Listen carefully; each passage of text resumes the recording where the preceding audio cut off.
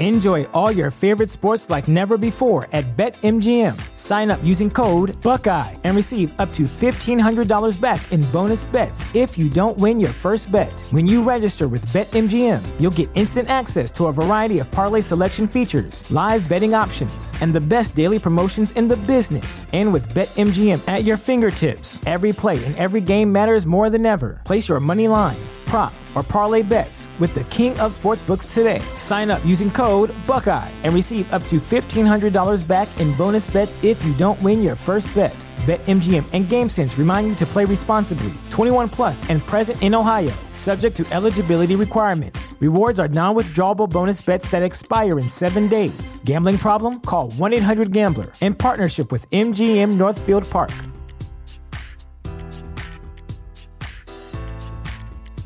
Sick of being upsold at gyms? My guy, you're currently a base member? For $90 more, I can upgrade you to our Shred membership. For $130 more, you'll be a Swole member. And for just $300 more, you'll reach Sweat Platinum. At Planet Fitness, you'll get energy without the upsell. Never pushy, always free fitness training and equipment for every workout. It's fitness that fits your budget. Join Planet Fitness for just $1 down and $10 a month. Cancel anytime. Deal ends Friday, May 10th. See Home Club for details.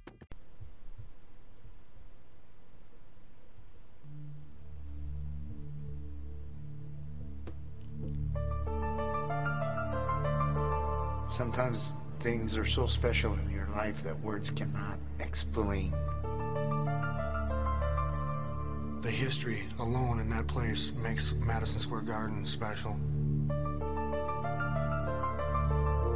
My family's gonna come there. My wife, my mom, my dad, my daughter.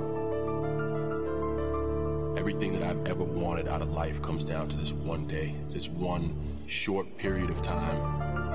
My passion, the thing you dream about and consumes you. People are going to remember this forever. People will say, you know, that match was worth coming back for. You haven't lived, you haven't breathed until you've danced in WrestleMania. Hi there.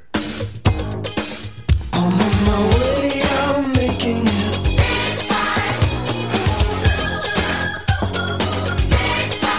I got to make it show. Yeah! Shout out to Peter Gabriel, Phil Collins, and the whole Genesis. Greetings and salutations, ladies and gentlemen. Welcome to Mania Madness. I'm Mr. Velvet Pipes, Christopher Platt. Mania Madness is a 6-part anthology series where we're breaking down all previous 36 WrestleManias, 6 packs at a time, leading up ultimately to WrestleMania 37, which is going to be another 2-nighter hailing from Tampa Bay. Before we get into all of that, this week we're going to be breaking down WrestleManias 19 through 24. But I do have to let everybody know that Mania Madness is brought to you by the good folks at Chairshot Radio Network in conjunction with thechairshot.com, reminding everybody to always use your heads. And while using your heads, make sure y'all go to ProWrestlingTees.com/TheChairShot and pick up an official Chairshot t-shirt. If you appreciate all the content we provide day in and day out, the best way to make sure we keep providing that content day in and day out is by going to ProWrestlingTees.com/TheChairShot. We literally have something for everybody. And I'm just going to throw this out here. I don't know if it's true. It might be, it might not, but it can't hurt. If you go to ProWrestlingTees.com/TheChairShot, type in the promo code March Madness, you might get something off. I'm not saying it will happen, but it can't hurt. So you might as well try it. ProWrestlingTees.com/TheChairShot, promo code March Madness. You might get about 15-20% off. That being said, ladies and gentlemen, this week to help me break down Manias 19 through 24, my esteemed panel includes, from the Attitude of Aggression and Bandwagon Nerds, my personal consigliere, the one, the only, Mr. Dave Ungar. Mr. Platt, how are you doing, sir? Have you been staying out of trouble this week?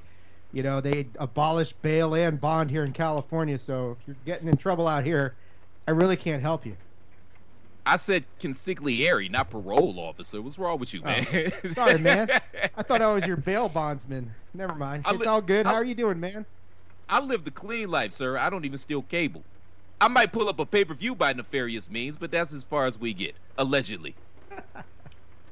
Illegal channels, huh, Chris? Is that it? Illegal channels? No, just pay-per-views. That's it. And maybe some a little Pornhub or, you know, action like that. Also, if you hear my voice, you know you're going to hear this guy, the commissioner of the Chair Shot, the one, the only Mr. PC Tunney. Gentlemen, thrilled to be back. Looking forward to talking to this six-pack of WrestleManias. And last but certainly not least, it is my honor, privilege, and pleasure to have this man on. He is literally my father in this podcasting game. From 1340 AM Fox Sports down in Orlando. Also the founder of the BDSIR Network. The host of Around the Blocks with Mike Knox. Put your hands together, ladies and gentlemen, and show your love for the one, the only, Mr. Mike Knox. Now listen, I don't like all that introduction stuff. Now you got me over here smiling. I'm a humble fella. I'm a humble fella, but I appreciate the introduction. And just a correction, that's 1340 AM in Hopewell, Virginia, and out here in Orlando, 105.5 FM, The Wolf. So I am trying to do big things in small places, but that's not what she said. But thanks for having me, though. No, it's always a pleasure, man, and I do apologize for that. But seriously, ladies and gentlemen, we're going to get into it because we got a lot to break down. But this guy, he's literally my father in this podcasting game, and I've said this to him privately, and it deserves to be said publicly. Because before I stumbled across this brother's work, I didn't see any brothers out here doing podcasts and discussing pro wrestling. So he was literally my inspiration. I said, okay, if he could do it, I could do it too. And I wouldn't be here if it wasn't for this guy. So seriously. I think it'll be 11 years this Sunday, the 27th, going on over 5 million listens, 3,176 episodes to be precise. So it's hard. And I'm just thankful to be here. At this point, I do it because I love it, you know. So thank God for everybody who listens and who don't listen. I appreciate everything. So real quick before we get started, Mike, one thing that I like to do with all the guests that come on, number one, what was your first WrestleMania memory, and what does the term or the phrase or the show WrestleMania mean to you?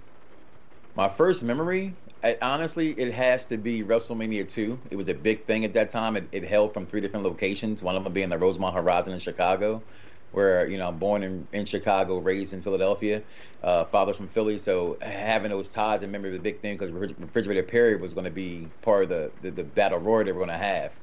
And so that was one of my first memories when it comes to WrestleMania in itself. But just WrestleMania itself to me is to me how they don't promote it anymore, but what it still is to me, and it's the granddaddy of them all. I don't care who you are in this wrestling business. I don't care if you're coming up to talk about wrestling or you're a wrestler in the business. Your number one goal is to be at WrestleMania, main event WrestleMania, because it is the biggest thing in pro wrestling, and no one can tell you any different. So this time of year is my favorite time of year.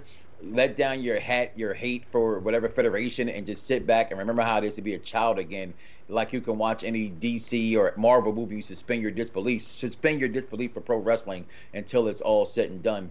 And I just love it. So wrestling it's in my blood, you know what I mean? It's like, so. And Tunney is showing off his Flash shirt. I know you're a big DC mark as well, Mike. As a matter of fact, I'm on the line with 3 DC marks here, and each and every one of them is going cuckoo for Cocoa Puffs over this Zack Snyder Justice League.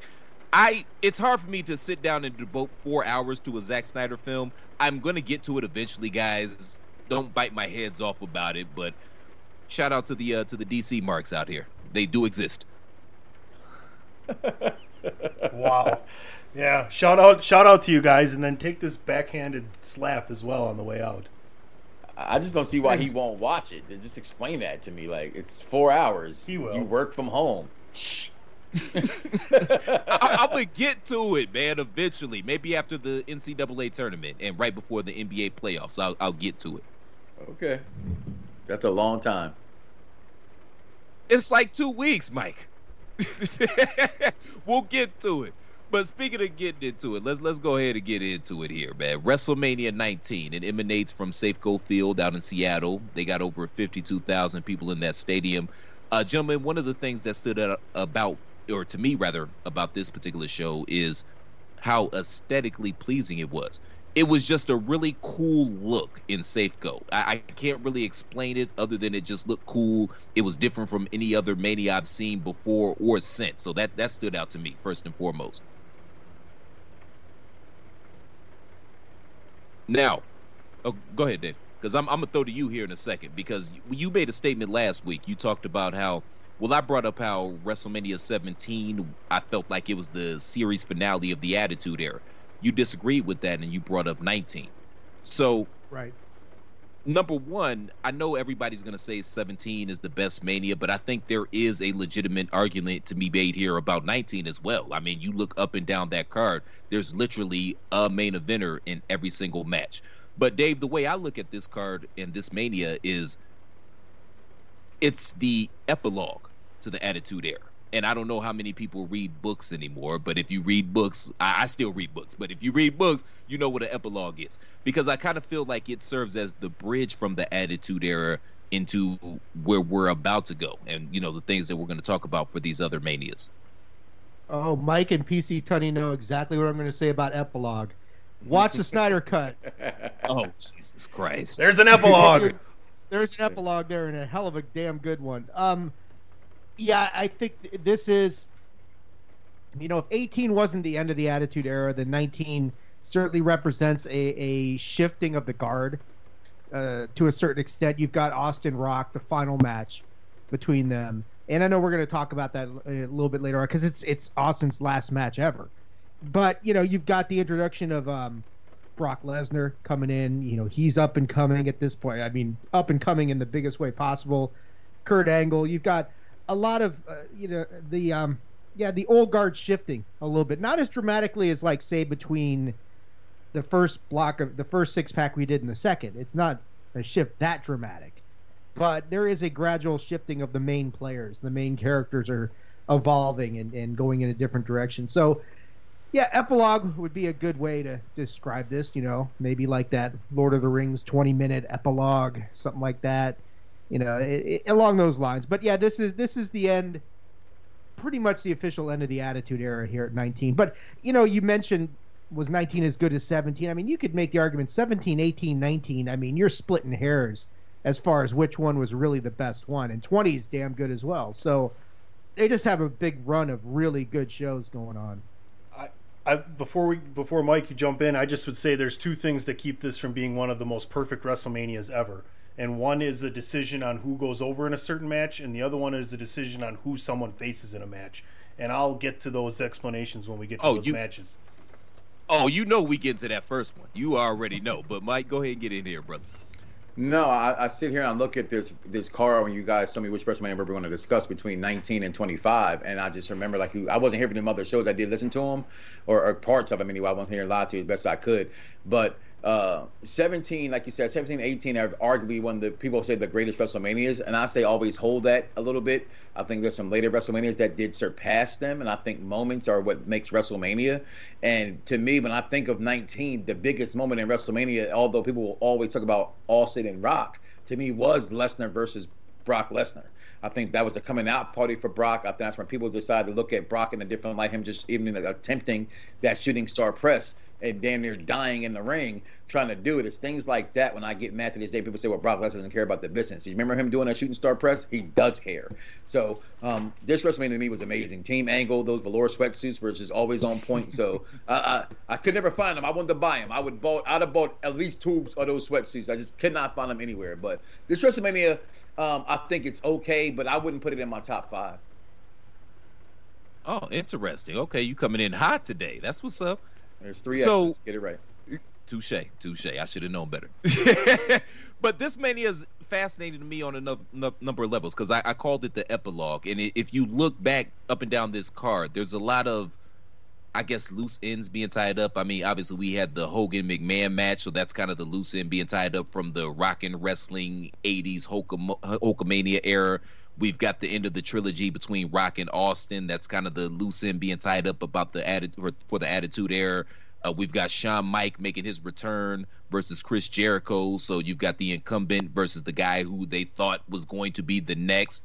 Obviously, he went a different direction and became the first Chris Jericho, and I think it worked out all right for him. And then, of course, as Mike alluded to, the main event with Brock Lesnar and Kurt Angle. Obviously, this was supposed to be Brock's coronation and the leading into that era. Didn't really work out, but I thought the show itself it was well put together, and it had all of those eras culminating into this one show, and that I think that's why I like it so much, Dave. I mean, you look up and down this card, like Tony says, the decisions as to who went up against who went over. I mean, you can debate that a long time, but there's a handful of. I mean, Shawn Michaels versus Chris Jericho is a hell of a match. I mean, a hell of a match. And I don't have any problem with Michaels winning that match because it was his first time back since WrestleMania 14. And they told a really good story with the whole, this is who I looked up to with Jericho playing that card and then, nut-shotting Shawn at the end. The match on the card that doesn't get enough love, but these two guys left it all in the ring way past their prime. Hulk Hogan versus Vince McMahon. It's a pretty damn bloody match. It doesn't match Shawn's street fight with Vince a couple years later, but this was a really underrated match in my opinion. And you talk about Brock, you talk about Angle, and people now, the current generation who looks at Brock Lesnar, look, Brock Lesnar at WrestleMania 19 is a completely different animal that he is now. It's not just Suplex City F5 and go home. That's not what this Brock Lesnar was about. This was a guy who matched Kurt Angle. And people forget, Brock was a national amateur champion in amateur wrestling. And Kurt Angle's an Olympic gold medalist with a broken freaking neck.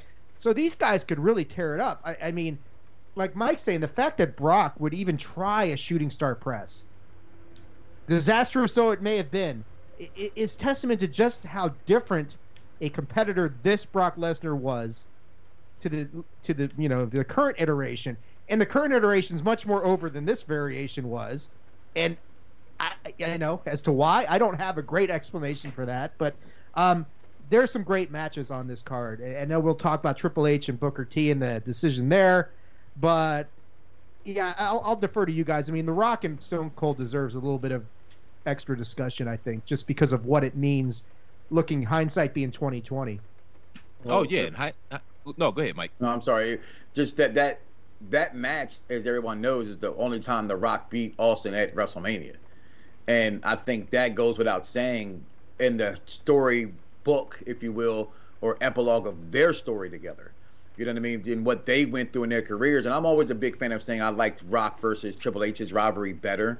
But you can look at Rock and Austin, and to me, whether you put one over the other, they both can go hand in hand for just being completely awesome and having great stories told by all these guys. But this match meant so much to all of them, like you said earlier, this being Austin's last match. And if I just go back real fast, David, go back on the Jericho Shawn Michaels match, because that match, I don't think it's ever untalked about, but the storyline leading up to that, I have a hashtag I love. Wrestling is storyline. I don't care nobody. You cannot sit there and watch Lucha Underground, AEW. I don't care if it's your local gymnasium wrestling. If the story is ass, no one's going to freaking pay attention. That's just the bottom line. Wrestling storyline. And that story, I believe that's when they messed up the eye and they put the TV into his eye and stuff. That was such a great story of you betrayed me and never meet your childhood heroes. That story, this WrestleMania definitely has some good things going into it for sure.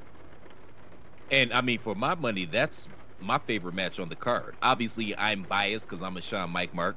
He's, in my top five. But I thought they had told a hell of a story leading into it. I thought they told a hell of a story in the match, and it was just a damn good wrestling match. It just goes to show you who they were when they started, who they were when they met up in the middle, and who they've become. I mean, they're two of the greatest storytellers in the business, bottom line, right? I think it's funny. I want to go back to the Rock thing in Austin. Is we're dealing with WrestleManias 19 through 24, right? And the Stone Cold and Rock match ends with the Rock looking at Austin and saying, "Thank you for everything you did for me. I love you." If you don't catch that, go back and watch it. And then we are going to finish with 24 with a similar kind of sentiment. And so it's really cool to see how a lot of wrestling history is made here in this six-pack. So, talking about that Rock and Stone Cold match, let's just give a little bit of context to that.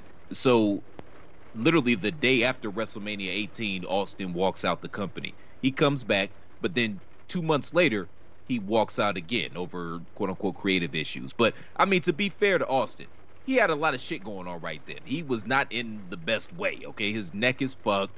He's going through a divorce. And it kind of felt like going from 18 into 19 in that little gap, he kind of did feel like somewhat of an afterthought. And if I'm Stone Cold, I'm thinking, yo, I'm Stone Cold. You know, to quote Prince, everybody can't be on top. But at the same point in time, I'm Stone Cold. You got to have something better for me. And there was just a lot going on there. And so leading into this match, nobody knew that it was going to be Austin's last match. They kept that close to the vest. Also, Rock is coming in as a heel now because this is the time where Rock really started to make his footing in Hollywood, and his appearances became more and more sporadic. And because of that, there started to be a growing resentment from the crowd. They felt as if Rock turned their back on him, you know? So they just steered into the skid. And as a result of steering into the skid, we got one of the best iterations of The Rock, I think, in Hollywood Rock. Like, everything he did was a jewel, as far as I'm concerned. Yeah, the progression of The Rock's character leading into WrestleMania 19 is fun to watch. I mean, it started with, the SummerSlam match against Brock Lesnar several months earlier where, you know, he just turned into this really pompous, arrogant, and The Rock was always that way. I mean, let's be honest. He was always that way. People loved that about him. But then he started to stick it to the fans as more like, you ungrateful sacks of shit. And, you know, all the stuff I've done for you, and now I just don't care anymore. And he carries that on with Goldberg, the thing with Goldberg later on as well. But going back to Austin, though, I mean, the thing with Austin is so many of us, and I know Tony and I have talked about this over the 6 years that the shows have been running, our shows. We always wanted, and maybe it's just me, but I know there's a lot of people who feel like me. The thing with Austin is the reason people have wanted one last match out of Austin for 20 years is because we all feel robbed that we didn't, like you said, Chris, no one knew it was his last match. No suspicion it was his last match. Going into that, there were maybe 3 people who knew it was his last match. Steve, Dwayne, and Vince. And that's really it. And maybe a handful of other people. And you just never got the chance to take in the fact, hey, this is Steve's last match. So that has always kind of been a sticking point for me. It's like, God, I really wish I would have known that was his last match. I would have watched, and it wouldn't have changed the outcome because Steve did the right thing. He went out on his back, put The Rock over in the biggest way possible, returned the favor. But yeah, there's a lot of stuff going on in that match between two guys who were one in his last match, one in pretty much his last few matches of his major run in WWE at that time. So it was a great closer to the trilogy.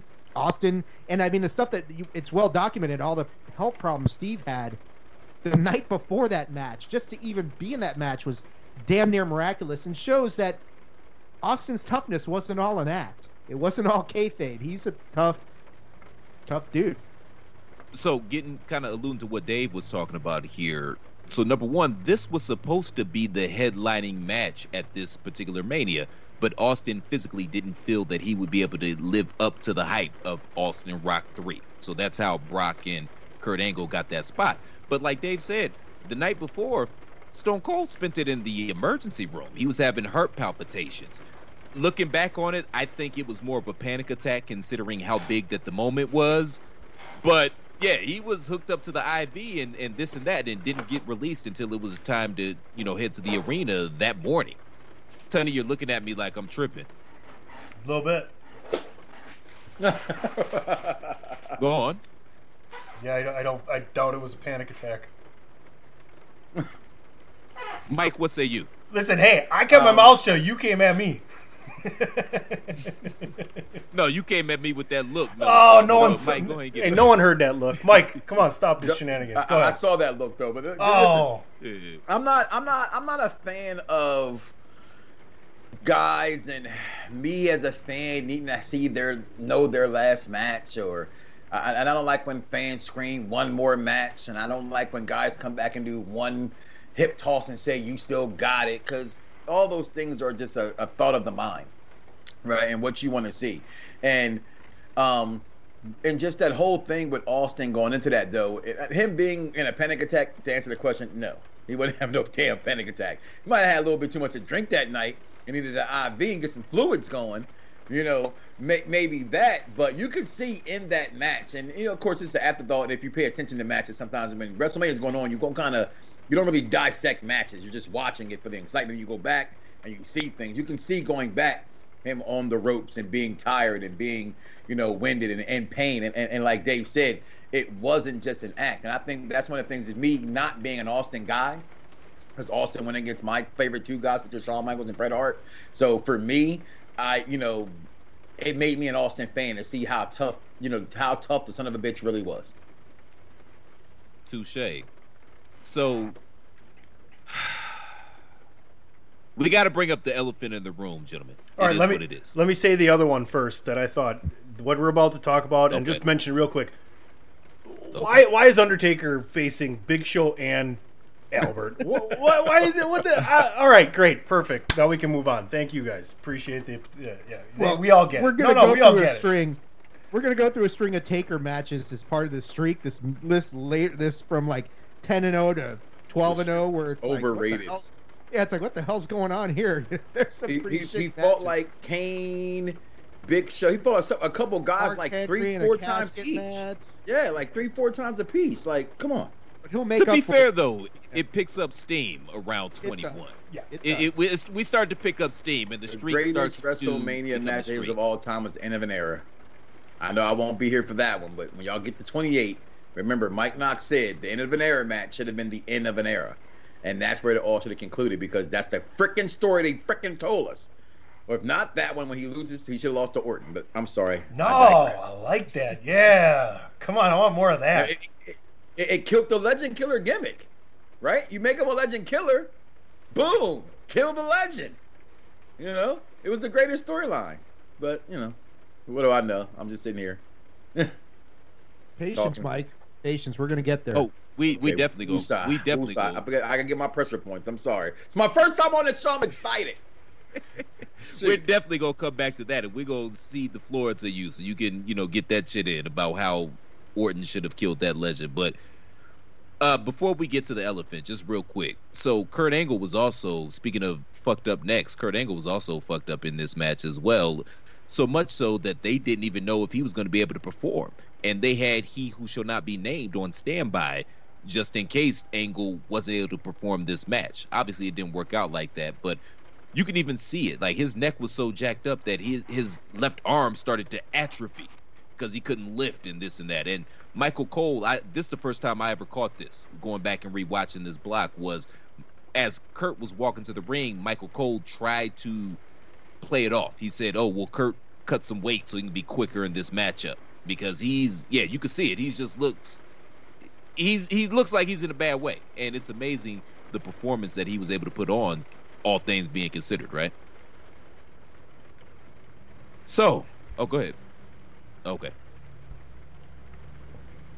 No, you could definitely tell that Michael Cole, underrated commentator, by the way,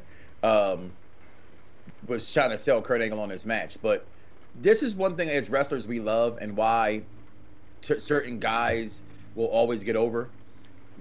We as wrestling fans, what makes us fans is we're looking at these guys, and they're larger than life characters, and they're tougher than us, and they're different than the normal day person, right? At least for the majority of wrestling guys out there. When you see Kurt Angle, Austin, and these guys giving their all, but they're in pain, and they're fighting through it just to give you a show. Like, Mick Foley will always be loved because of how crazy he is for fans. Jeff Hardy would be loved because he's crazy for fans. People can hate on Shane McMahon if they want to, and his fan on punches. The dude jumps off of Titantrons for fans. You know what I mean? So I just think at the end of the day, just enjoy these guys, man. Enjoy them. And that was something to see. That's something to see that I'm glad I got to witness what he went through and to see him in my life. The 3 eyes. I used to want that on my arm so bad. They had WWE Magazine had the 3 eyes, and integrity, intelligence, and integrity. And you had the American flag was the signs. And my wife said, "You better not put that on your body." So I wanted that so bad. Those 3 eyes, I stood by those things for like 4 or 5 years, man. So speaking of, well said, by the way, but speaking of guys that I appreciate, Booker T versus Triple H for the World Heavyweight title, Big Goldie, as I affectionately refer it to. And I gotta be honest, guys, I had never watched this match before. I couldn't. It was just, it was too painful for me. This was the first time that I ever actually sat back and watched this match. I think maybe because of Kofi Mania, because of the ascension of Bobby Lashley recently. Perhaps I healed enough to be able to watch this match. And I mean, it was a good match. You know, it wasn't match of the night or anything like that, but I thought it was a good match. Well, you know, well paced, competitive, and whatnot. But that's not the story here. No, it's not. It's not. And the Way to story kill the here, lead. yeah. You know what? And he bitches at me for that shit all the time. Kill the lead. Be a professional, damn it. I was setting the table, motherfucker. I was setting You're the table. About, okay. As soon as you said Triple H versus Booker T, the table was already set. There was nothing else to be said about. Well, we got to talk about the backstory, though. He comes into WWE. His first 2 months, he's booked like a J-Bro. He catches fire with this Goldust thing, which really is just it's just a rehash of the Rock and Sock connection, right? The odd couple type pair. He's over like Rover at this point in time. He's hot as fish grease going into this thing. And then, of course, not only was the storyline laid out the way the storyline was laid out, like it ain't even racial undertones or overtones. It just was what it was. Not only does he lose, because it was set up perfectly if he would have won, but not only does he lose clean with no shenanigans, not only does he lose clean with no shenanigans after a pedigree, but then they both proceeded to lay there on the mat for approximately 18 seconds before Triple H goes in for the pin. And quite frankly, it's amazing that Booker even got to the heights that he got to after this. It's a testament to how talented he was as an in-ring performer, in my humble opinion. Oh, that's for me? Okay. Well, I mean, come on, man. Hey, come on, man. I got to spell it out. I'm being honest. Triple H is my guy. Okay? He's my top, you know, when I say my guy, I don't think he's the best of all. In my favorite, he's my top 4 or 5 favorite guys of all time in the business. I love Triple H. Little insider baseball. Him and I, we've had this conversation off air, and I believe on air before as well. So I already know what he's been to say. It's hard. Here's my thing as a black man in wrestling, right? You have to accept, as a black man, I don't care who you are, wrestling is what it is. They've made fun of blacks, whites, Hispanics, Puerto Ricans. I mean, you name it. There's no off button with them, okay? But for our culture, there's just certain things you don't cross. You know what I mean? Like if I was of, a Mexican descent, and when they had the Juan Deers come out, that really offended me, that they called them Juan Deers, okay? But to me, being a black guy, it was funny, right? What we didn't find funny was the grab my bag, because that's what your people do kind of line. It's a level of humor, and there's a level of putting, getting out the shovel. And that was one of them lines that was like, damn, that to me, that storyline was worse than when Vince McMahon actually said the N-word on TV. I think this was worse in a sense of how it was built. And I was upset at it. But I remember watching the match and ready for this cold knocking. I went for Triple H in this match because that was still my guy, despite the storyline. So that's it right there. I couldn't help it. Dave, go ahead and get in here, man. You've been silent for a minute. Yeah, because I'm white. That's why I'm silent. It's just like, what am I going to say? What am I going to add to this? You're talking about throwing fish grease on a fire. A 52-year-old white man's going to say... At least you said fish grease. There you go. You came. Probably not the best of booking decisions, but, was it racially motivated? Probably.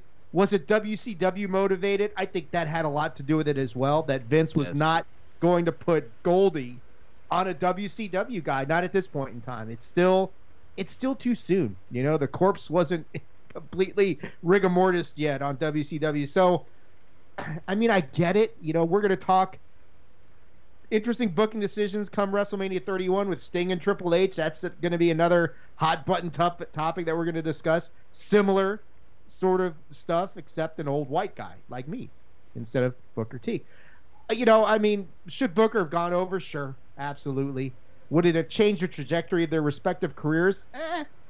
Probably not a whole lot. I mean, they both had tremendous careers. This was a bad decision, yes, but it wasn't, like you're saying, Chris.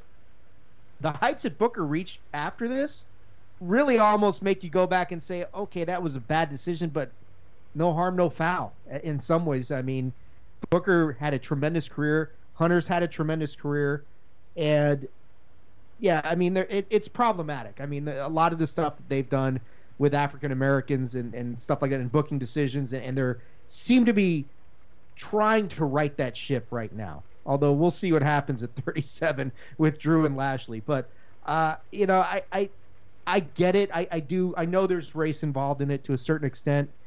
I do think the WCW factor probably gets understated in this whole why did Triple H go over? Because Vince wanted his guy to go over, the 5-time WCW champion. But yeah, I mean, you could debate a lot of that stuff. No, that's a good point too. I think the WCW factor, I think obviously that is a factor because and we'll talk about that more and more, not only as we progress during this episode, but in future episodes as well. Sonny, real quick, man. So, you know, initially it was supposed to be Albert and Big Show versus Undertaker and Nathan Jones, and Nathan Jones was just that horrible that they had to take him out the match. So, Sonny, what's your favorite Nathan Jones match, sir? Who gives a shit? I got something to say about Booker T and Triple H. What the fuck, man? Fuck Nathan Jones. Get another white guy in here. Come on, Tony. We need another white guy in here. No, I mean, I want to know.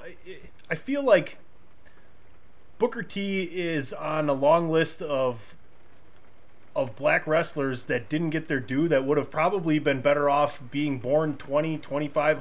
Could you imagine Booker T being in his prime right now? The amount of things that would have been there for him to do, as opposed to when he was in the business and then coming in from WCW as well.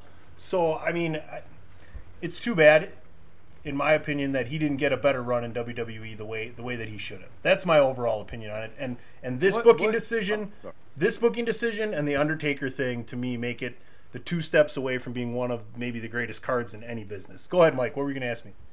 No, I was going to say, what didn't Booker T do in his WWF career to me?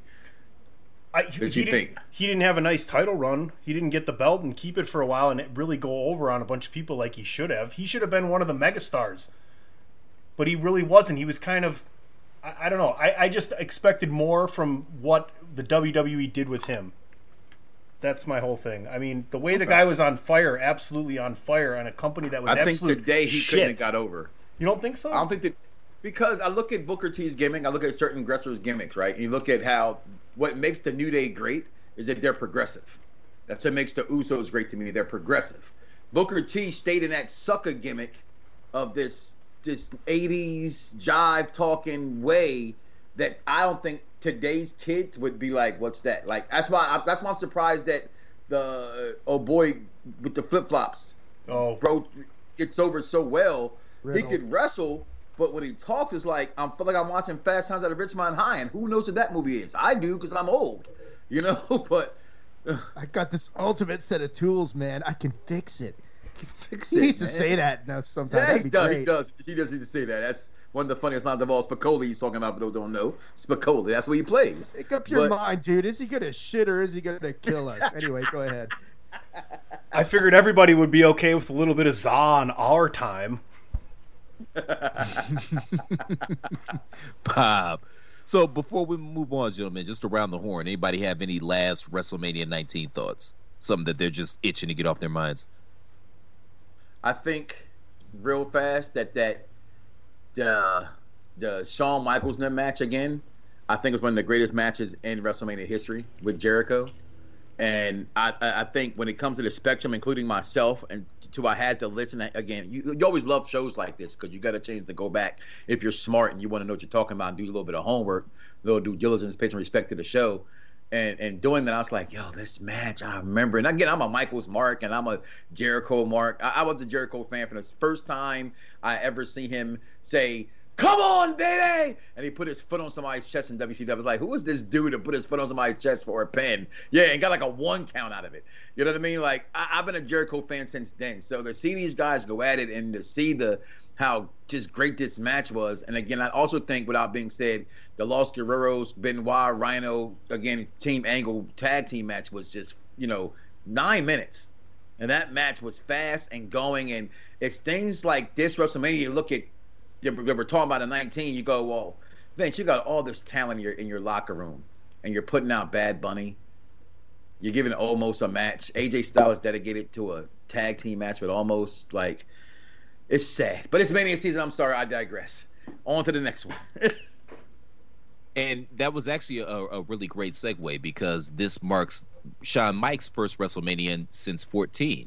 And he's going to be very prevalent in this block that we're going to talk about and things to come because this was one of the rare times, in my humble opinion, that the sequel surpassed the original.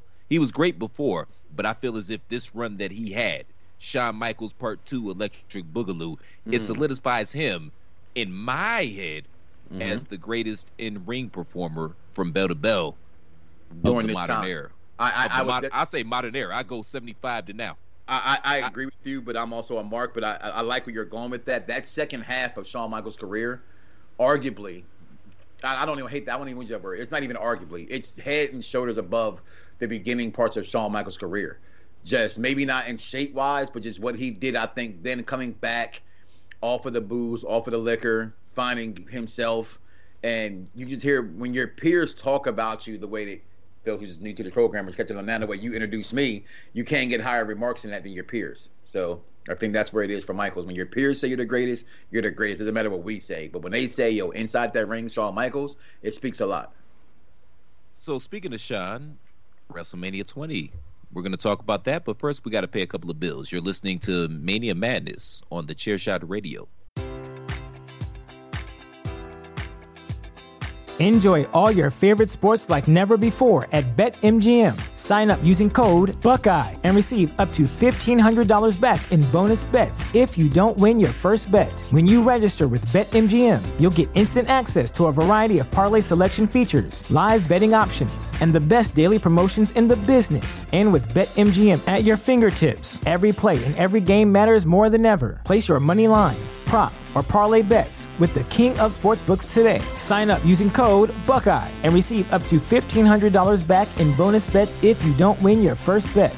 BetMGM and GameSense remind you to play responsibly. 21 plus and present in Ohio, subject to eligibility requirements. Rewards are non-withdrawable bonus bets that expire in 7 days. Gambling problem? Call 1-800-GAMBLER. In partnership with MGM Northfield Park.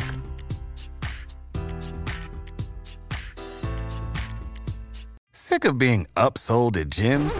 My guy, you're currently a base member? For $90 more, I can upgrade you to our Shred membership. For $130 more, you'll be a Swole member. And for just $300 more, you'll reach Sweat Platinum.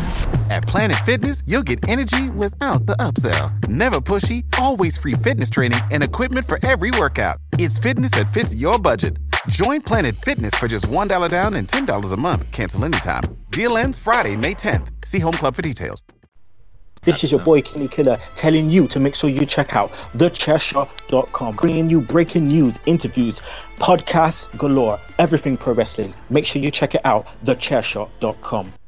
Promotional consideration paid for by the following. Hey folks, PC Tony here. Thanks to our new partnership with Angry Lemonade, you can save 10% on physical products and digital commissions using the promo code ChairShot.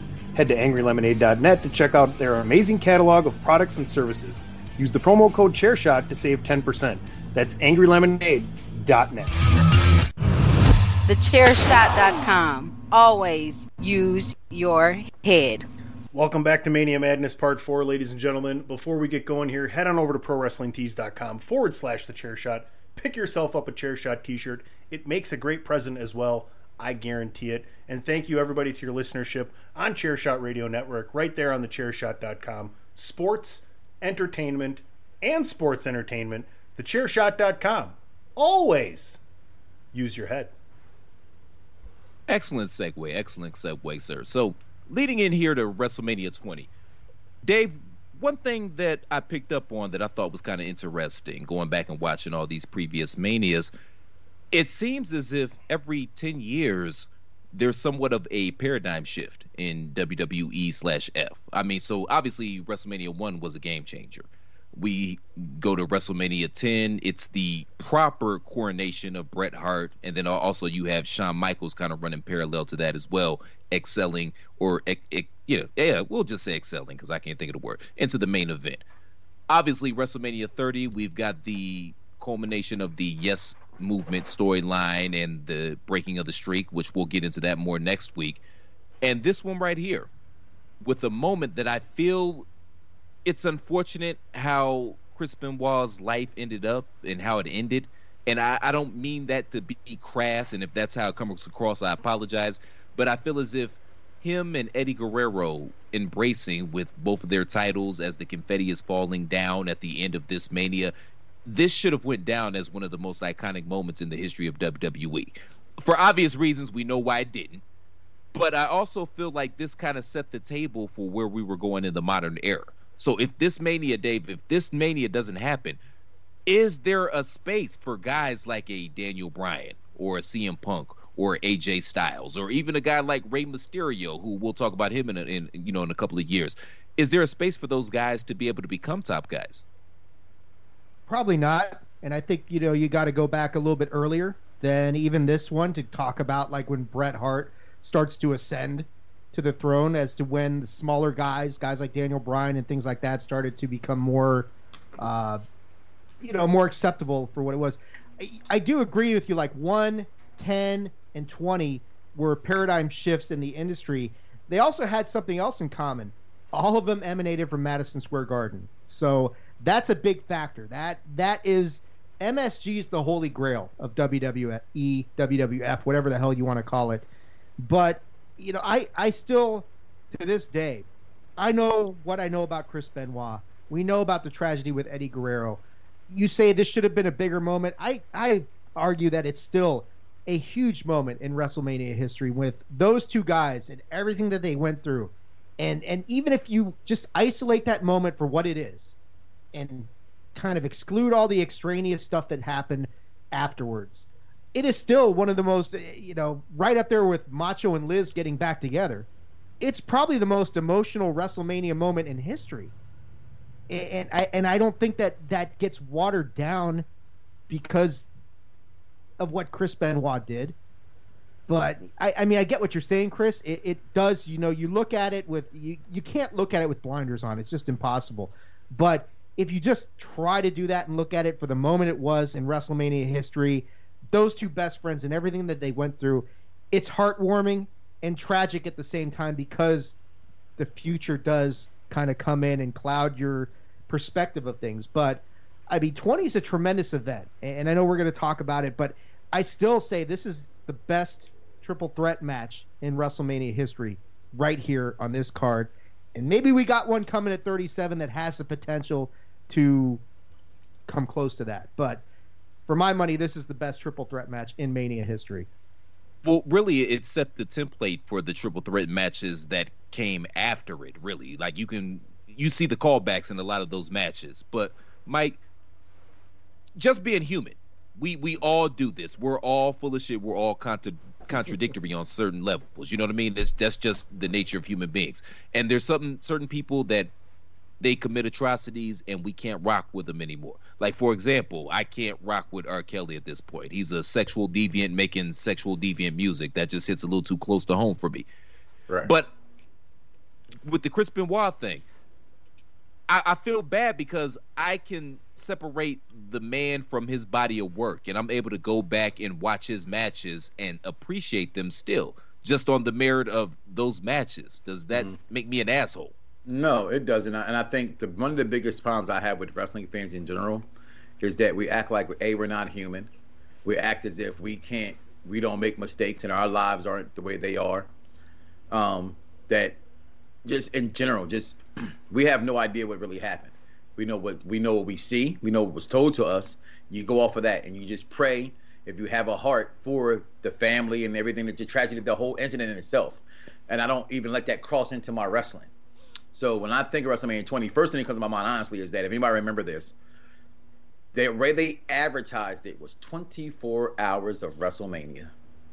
And I watched this thing from like 7 a.m. in the morning, I think it started, because they showed every single WrestleMania that day on TV, and leading up to the big event. We had the party, my wife, we got belts and things all out, and mid pay-per-view we're all snoring because we had drank and smoked way too much before the pay-per-view ever started. Okay, so while this thing was on, we waking up like, she has pictures of like me and my boys all in the living room like passed the fuck out, like just sitting there like, and wake up like, oh shit. this is going on. But when I look at this WrestleMania, that's the first thing that comes to my mind. And also, again, I'm going to say this because I like being on shows like yours. Fans ruined Goldberg versus Brock. I don't care. They ruined it. You ruined it, Austin. You ruined it.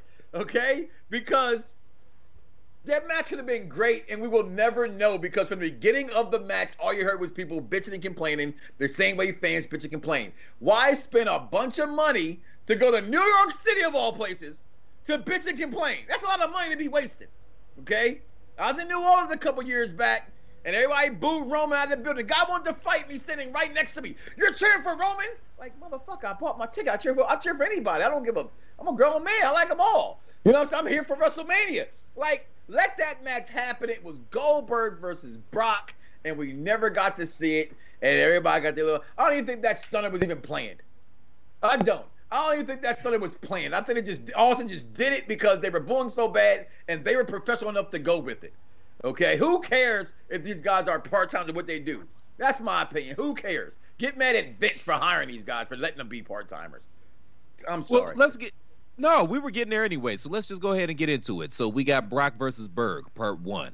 So leading into this match, okay, Goldberg had been with WWE for about a year. Mm-hmm. We can all see, worthless year. It wasn't working out. He just looked like a square peg in a round hole in WWE. They even changed his music, for Christ's sakes, and just the essence of what made Goldberg, it just didn't connect in WWE. Yeah, some 20 years later, it hasn't stopped him to continue to try to put that peg into that hole. Well, they figured it out. I know on it. That's all. A little rough, but it gets in there. I know what Tunney's saying too. He's being an asshole, so kiss my ass on that, Tunney. He's alluding to situations and circumstances I can't talk about on air. But my asshole lips. Whoa. Been watching too much Entourage. Pop. But it just didn't work out for whatever reason. So Vince, Berg, they look at each other and say, "Yeah, we're good here. No hard feelings. We're just gonna go our separate ways." Now, we talked about how 19 was supposed to be the coronation for Brock, and he was supposed to be the next guy. I mean, for all intents and purposes, he was the next guy. But by 20, he's sick of the business. He's sick of the travel. He's sick of the lifestyle. He's sick of the people. He doesn't want to be here anymore. He thinks he's going to go play football. Shout out to Brock, by the way. He is in John Madden football on the Minnesota Vikings that particular year. I remember that. Yeah, I should have put that in Platt's facts, but I forgot to write it down, so I had to throw it out there then. So he is on John Madden football. He's like third string, but he's there. So he's sick of this shit, and he's ready to go. So Vince is a little pissed because initially Brock was going to go over, but he felt a way about Brock leaving because of all the time, effort, energy, and money they had put into him. So, that being said, this is really, I think, kind of the rise of the internet in terms of wrestling. I mean, you have people that, they read The Observer, they read The Torch, but I felt like we're kind of getting into the modern era here in terms of wrestling fans thinking that we know more than we know. So, number one, it's New York City, which is a pretty smarky crowd anyway. Number two, Dave, it's WrestleMania, which is the smarkiest of the smarkiest. And by the time this match came along, they just completely and utterly poo-pooed on it. Yeah, like the first 2 installments of the of the Mania Madness thing, my mantra was remember children. This is before the internet. And now it's like, remember children. The internet's in full swing here. So everybody knew what was going on, and they just absolutely shit over this match. And like Mike's saying, you pay a lot of money to go to New York just to shit on a match. You got to also remember, this is New York. And there was a lot of local people from New York who came there anyway. And those are some of the most sarcastic, surly, nasty fans when they want to be. And they let these guys had it. And you also have to factor in, a lot of these fans were pissed that they didn't get Goldberg versus Austin, which is what everybody really kind of wanted to happen when Goldberg showed up, but Austin was done. And that's why Austin is the most over guy in this match.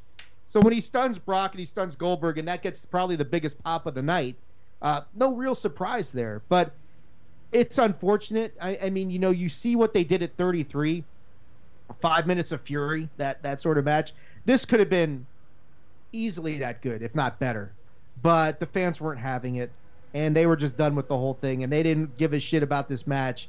And like Mike says, it's unfortunate. We could have had a really, really top-notch match. If the fans had been into it, who knows what kind of story they might have told, and Austin getting, in on that sort of thing. So, I mean, it's unfortunate, but it is what it is, right? And I mean, Tony, on paper, this was a dream match. And I mean, let's keep it a buck. If you go back and rewatch the match, they basically did the Warrior Hogan WrestleMania 6 beat for beat.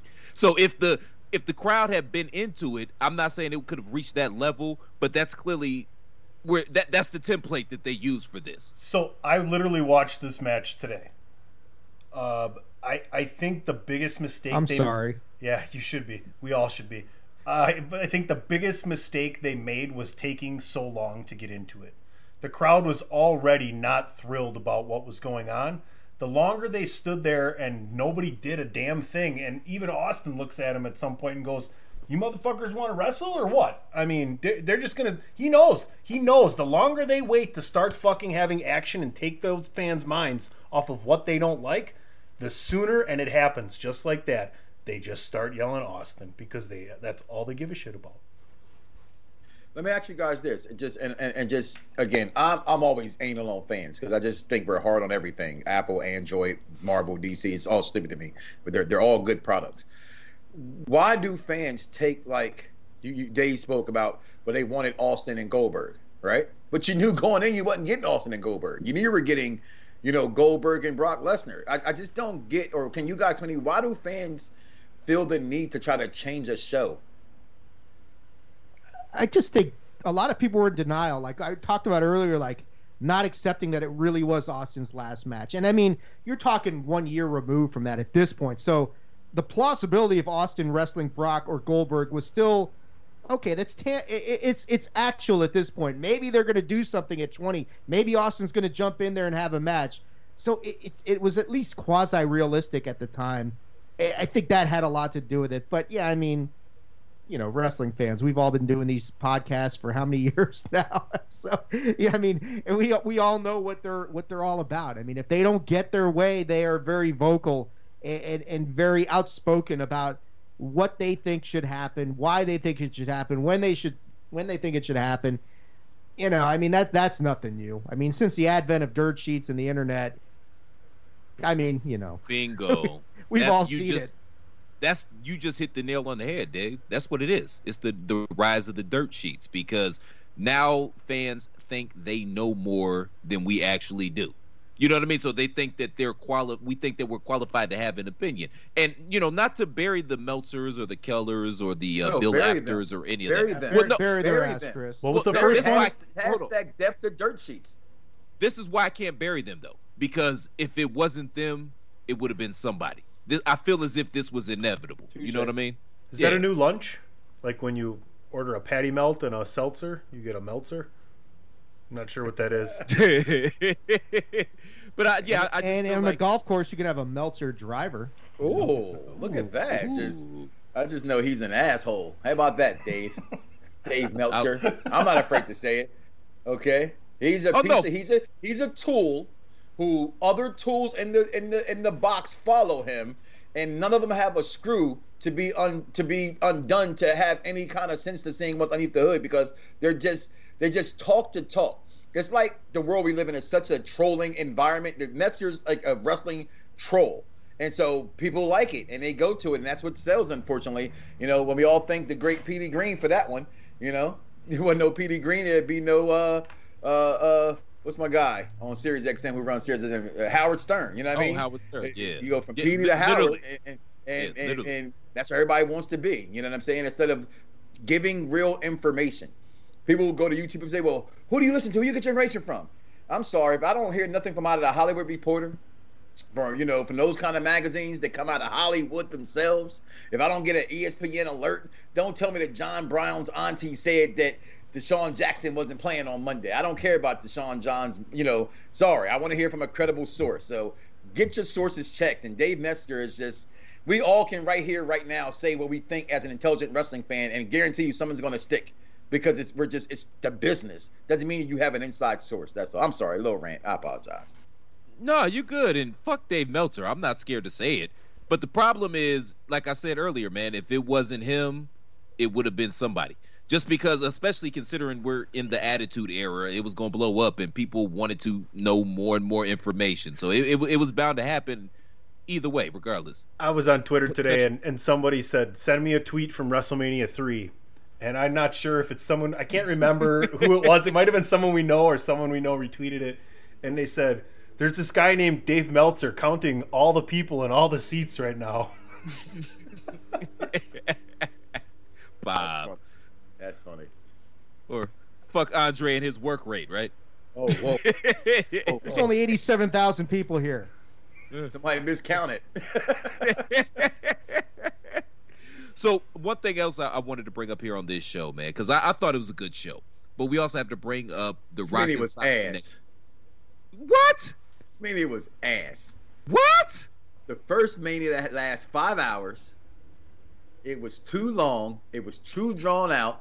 The crowd ruined certain kind of matches. The only matches that had to pay off was the Rock and Sock because you got to see the Rock again, right? And then you got to finally see for that other side of wrestling fans that were on the come up. Because to me, I think that the Ruthless Aggression era is better than the Attitude Era. Okay, so when those guys, you do get to your Benoit and your Eddie Guerrero's going over. But to me, that's where the tipping, when you look at a whole entire card and its substance, you go back to what you guys talked about on previous shows, 17, 18, and we're talking about 19. They all surpassed 20 to me. So 20 was a step back for it being back in New York, an all-day event, having Austin, Rock, all these great guys on this card, all these up-and-comers on this card. I don't think they deliver besides that guy I can't bring up right now. Mike, we had Rey Mysterio in some of the greatest WrestleMania attire ever.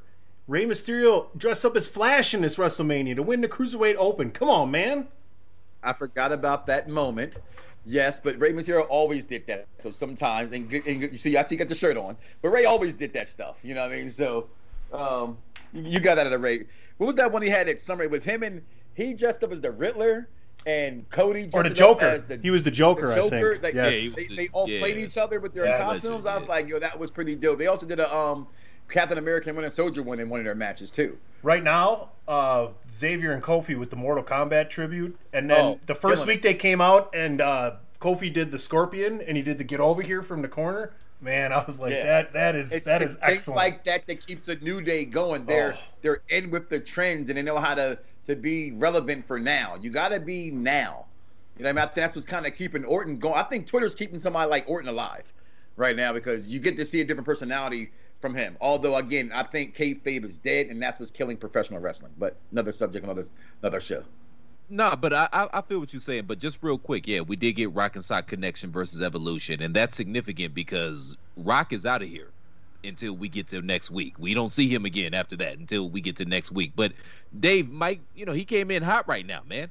I enjoyed WrestleMania 20. So what say you, Dave? WrestleMania 20, underrated, overrated, properly rated? Probably overrated. I think I agree with Mike to a certain extent. It's not 17, it's not 18, it's not 19. It's you look at the card and there's okay matches up and down. Evolution, Rock and Sock. Christian Jericho is probably an underrated match a little bit with the Trish Stratus involvement. That was a better match than I think people give it credit for. But it's really the championship matches. Eddie Guerrero stealing the match against Kurt Angle, doing what he does, lying, cheating, and stealing. And then that triple threat match, which was built up really, really well. And kind of, you do see the similarities between that and what's going on right now. You've got the Shawn Michaels Triple H rivalry, which was red hot, almost damn near white hot at this point in time. And then you got Benoit, who wins the Royal Rumble from the one position or something like that, if I remember. And he gets was he one? I think he was two. He was one. I was actually at that Royal Rumble in Philadelphia when he won that. Made my first appearance on Sunday Night Heat that night. Predicted he'd win the Rumble. I can't lie, because we talked about it. I did look at the dirt sheets. They said he was going to win. So when I got asked on TV, I clearly said it was Benoit. So I got to be honest with that one right there. But like I said, I think a dirt sheet predicted Benoit to win this year's Royal Rumble. Oh wow! But you were right about that, Michaels and Triple H drive, because that was that Royal Rumble where they got carried out in the church together because they beat each other's ass so bad. Right. So and then Benoit comes in, and you get this triple threat match, which is really, I mean, and it's I still think the best triple threat match in Mania history, because you've got all these guys just beating the holy hell out of each other, and Benoit seemingly out of the match. Like Michaels and Triple H, at one point they take him out so that they can, and they kind of look at each other and say, "Let's go, let's finish this thing." Benoit gets back in, and I think he taps out Triple H in this match, right? If I remember correctly. It's a phenomenal. It is a phenomenal triple threat match between three guys who, I understand, like we talked about earlier, you can't just ignore what happened with Benoit, but you look at these three guys in their prime in this match for 25 minutes.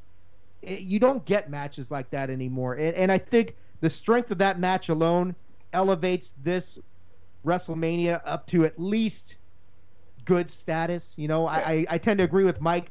It's probably overrated. People look at it with a lot of nostalgia because it's Rock's last Mania for 8 years. But, it's probably a little bit overrated. I mean, wedged between those championship matches is Undertaker-Kane for the second time. Unmasked Kane. The match really didn't live up to the first one at all. It was just like, what the fuck are we watching? Why? But but that's not what it was about, though. It was about the reintroduction to the Dead Man Taker, and that's an important. That's what it was about. That's an important factor that we haven't talked about yet. It was the end of Dead Man Inc. and the reintroduction of the Dead Man. So that's an important thing to talk about, or to at least contemplate. At least touch on, because this is going to lead to some strings of bangers. With Taker. And he's really going to solidify himself. This is like, I guess, would it be his third act or his fourth act? What would y'all say? I would say third act. I would say his fourth act, because the purple, the Taker, first Taker, is completely different. Dish glove Taker? Yeah, like the Paul Bearer Taker, Undertaker in the graveyard kind of coloring of that time. Then you go from when he had his face broke. That don't really count because the mask just went with him. But like that, Dead Man, then you get Badass. So I guess that's three. I look at that's three. That's the third one. And this was really the start. We'll get to it here momentarily, but that entrance. I'm sorry. That entrance with the Druids. I give him this. Undertaker has the second greatest entrances in WrestleMania history. I said it. Yeah, you're gonna say Triple H, right? Goddamn right. Yeah. Okay, cool. but speaking of Taker transitioning from the Biker Taker back to the Dead Man, I talked about how this WrestleMania, it was sort of a paradigm shift. So we've got two smaller guys on top. We've got Dead Man Taker back. We've got the end of The Rock, and we'll see Mick Foley, but we got the end of The Rock. We got the rise of Evolution, and something else that is big that happened very early, which was the first WrestleMania of appearance of the one, the only, Mr. John Cena. And obviously that's going to be a much bigger deal as we lead into everything else. Everything else that's happening on the rest of this show. That's going to be a much bigger deal lead into that. It's why I went for him at WrestleMania 28. That's all I'm going to say. I was the only idiot in Miami that cheered for John Cena in Miami. I was an idiot, PC. The pop that the crowd gives off when he picks him up. Like, I mean, and this is Big Show at his fucking biggest. If he's 500 pounds, then I'm 7 feet fucking tall, and I'm starting for the Bucks tomorrow night against whoever the fuck they're playing. And I'm not. I'm 6'1". He could use right? you. He could use you. Come on now. They're playing great. They won 9 out of... Like, we already talked about that tonight. We ain't doing that again. Sixers still winning the East. God damn it, Mike! Don't entice me to talk sports like that. And then you got Dave over here talking about Bradley Beal in Washington. Yeah. No, we're not doing it. I ain't talking about Bradley Beal in Washington. Jesus Christ! They're losing by 20 to the Knicks tonight, Kenny. Why are you bringing me into this conversation? I'm out of this thing right now. It was the WrestleMania rap he does beforehand. The crowd was into it. The crowd was into him, and. It was just a really good end of the match. Anytime you can get Big Show to let you put yourself over like that. I'm sorry, I take it back. They're losing by 30 to the Knicks right now, so fuck off. Oh, joy. Sorry. Well, shout out to Julius Randle, by the way. But so leading into WrestleMania 21, this is actually one of my favorite WrestleManias as well. And this is supposed to be the culmination, or the coronation rather, of John Cena and Batista. So, okay, I'm trying to figure out where I want to start here. I think I'm going to start with Batista. So Batista goes on last versus Triple H. Great storyline, the dissolving of Evolution. At the end of the night, Batista's got the title raised high, and you're thinking that he's the top guy. Obviously, it doesn't end like that, because I believe the very next night on Raw, they had the draft, and they drafted Cena over to Raw, and Batista went over to SmackDown. So earlier in the night, Cena beat JBL to win his first title. And, gentlemen, I got to be honest. I watched this live. At the time, I was kind of a fringe watcher just because I was going through some things in my personal life. I didn't have cable, so I didn't get to see the whole rise of John Cena. I dig the Thugonomics gimmick and the rapping white guy, and that was a thing back then. You know, Eminem was big. It was one of the few times that WWE actually steered right into the pop culture skid, and they were right there. Because, you know, typically WWE, they'd be a year or two behind the trends, but they were right there with that, with the John Cena thing. And I think that grew organically, and he obviously started as a heel, but the fans started to cheer for him. I kind of feel like, though, at this WrestleMania, I feel like the push was rushed. And it didn't feel organic to me. And I think that came across with the crowd as well. And, Mike, I feel like that's one of the reasons why we're going to get some of the issues with Cena that we see leading to some of these subsequent WrestleManias. And I never understood those reasons of those complaints and a push of a push. Wrestling is wrestling. They're going to push what they want. Everybody's been shoved down our throats. There's not a single superstar that you can tell me you love that's been champion, maybe with the exception of Daniel Bryan. And some will even argue and say that Daniel Bryan's been pushed down your throat because they didn't like the whole yes movement thing. But that's just what side of the spectrum you sit on. This is, to me, arguably one of the greatest WrestleManias that there ever was 21. And being part of John Cena's fan base, okay, like, you know, none of my own personal stuff, but just me being involved at that time, I get put on the map because of John Cena. You know, white guy rapping, finds black guy from Delaware. His album comes out for the first time. So I'm all for Cena. I thought the crowd was red hot for Cena at this point, the fan base. I just, overall, it's just nothing that this WrestleMania did not bring to us. And I just want to stop right there without going into, you know, too far and going ahead with what someone else might want to say. But maybe, PC, you want to take it from me? Because to me, this WrestleMania, I can talk about it the entire night. You know what? You can't be so surprised, though, that John Cena, Batista, Edge is about to be pushed as well. We're coming off of Brock Lesnar getting a rocket strapped to his ass and then turning around and going, Vince, hey, thanks for all of that, and I know this is kind of going to fuck you over, but I'm going to go play football. I mean, Vince saw a guy in John Cena and then to Edge later on that this is their life. This is number one, right? I mean, there's a difference when you have someone like The Rock, and eventually Cena does go, he's not full-time anymore, but there's a difference when those guys graduate to that level. It only helps your business. But when Brock gets the rocket strapped to his ass and turns around and pretty much says, fuck you, that's going to be a big problem. I don't know how, Dave, you feel about that, but, you know, that's just kind of where I was going with it. So real quick, Dave, I have to throw this out there. I love Cena, and I miss Cena to this day. I really do. But at this particular point in time, there was a legitimate argument backstage. Is it Cena or is it Batista? Now, ultimately, you know, Batista, he gets the main event rub here, but he's a little bit older than Cena. Obviously, subsequent years, he proves to be a little injury prone. And I say this not as a knock to Cena. I know it has negative connotations, but I mean this in the most complimentary of ways. Cena was the ultimate company guy. No matter what WWE needed him to do, he was going to do it, and he was going to do it to the best of his capabilities. And coming off an era where you had Brock Lesnar, you gave him the moon, the stars, and the sun, and he said, fuck you, I'm going to play football. Obviously, we talked about the Stone Cold issues, and I'm sure The Rock wasn't the easiest person to deal with backstage the more and more power he got. And Hulk Hogan, I mean, that's all I got to say is Hulk Hogan. So I think it was like a breath of fresh air for Vince to have a guy that, okay, boss, whatever you say. And I mean, if it wasn't Cena, who else was it going to be? Seriously. Nobody. Because Cena had that element of charisma that these other guys didn't have.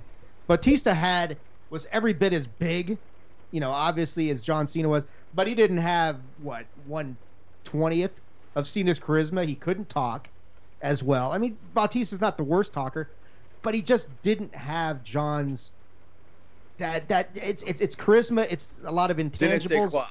Yeah, exactly. It's a lot of intangibles that are going on with John Cena, who just he was they were going to strap the rocket to him, and I tend to agree with Mike that this WrestleMania 21 is, I'd say it's a little underrated. When you look back on it, and the more I look back on it, look at the match, and I think about the matches that took place, and it's like, wow, this really was a hell of a WrestleMania at the Staples Center in Los Angeles. The whole Hollywood moniker about it, but I mean, just the fact that Money in the Bank gets invented here may fly under the radar as the most important development at WrestleMania 21. Mm-hmm.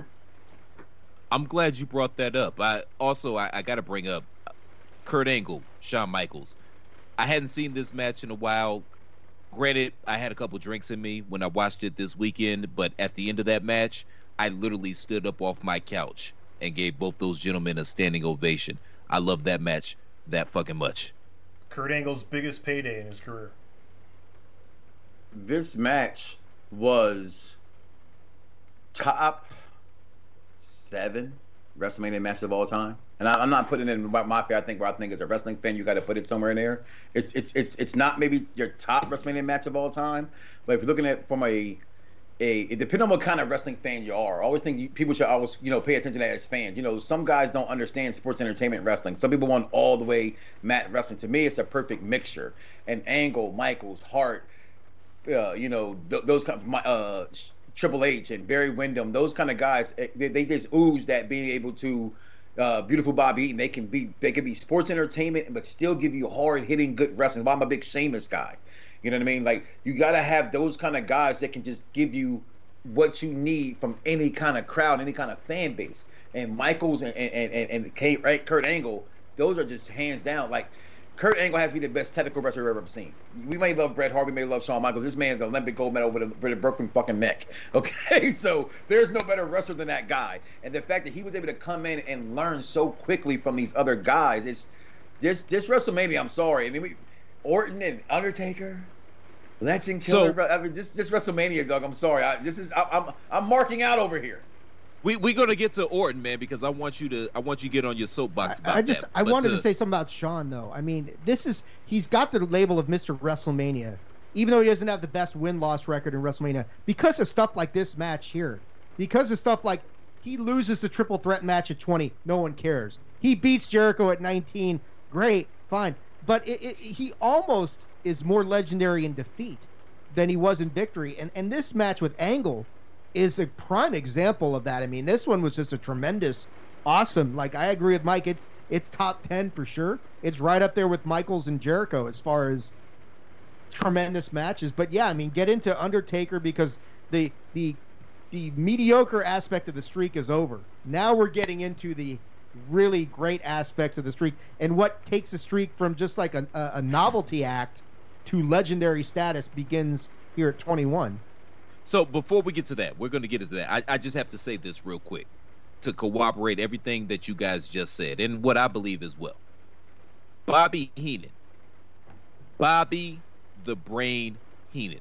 And everybody on this podcast, when you hear that name, y'all already know what it is.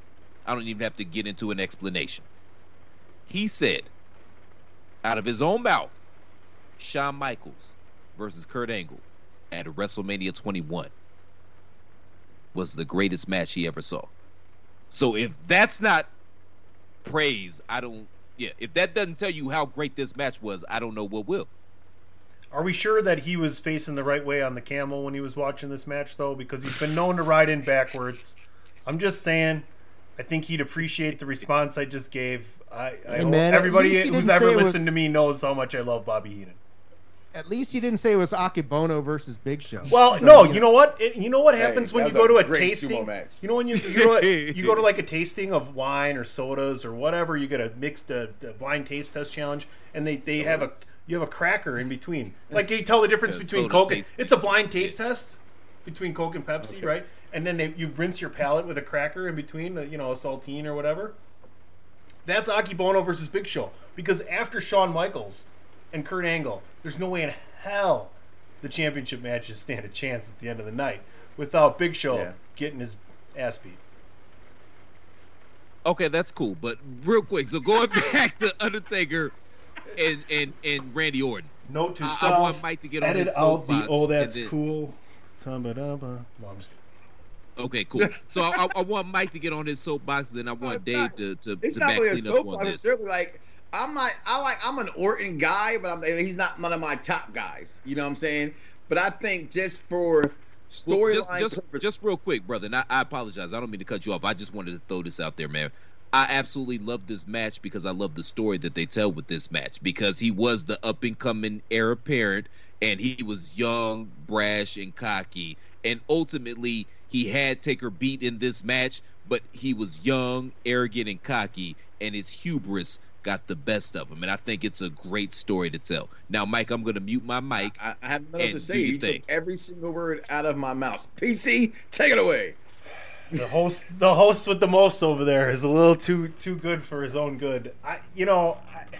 It's funny because if you go back and watch the Broken Skull sessions right now, Randy Orton's on it, and he talks about how Undertaker put him over in a television match, and they had to edit out half the match because he gave him so much at the time when he was coming up. So it's no.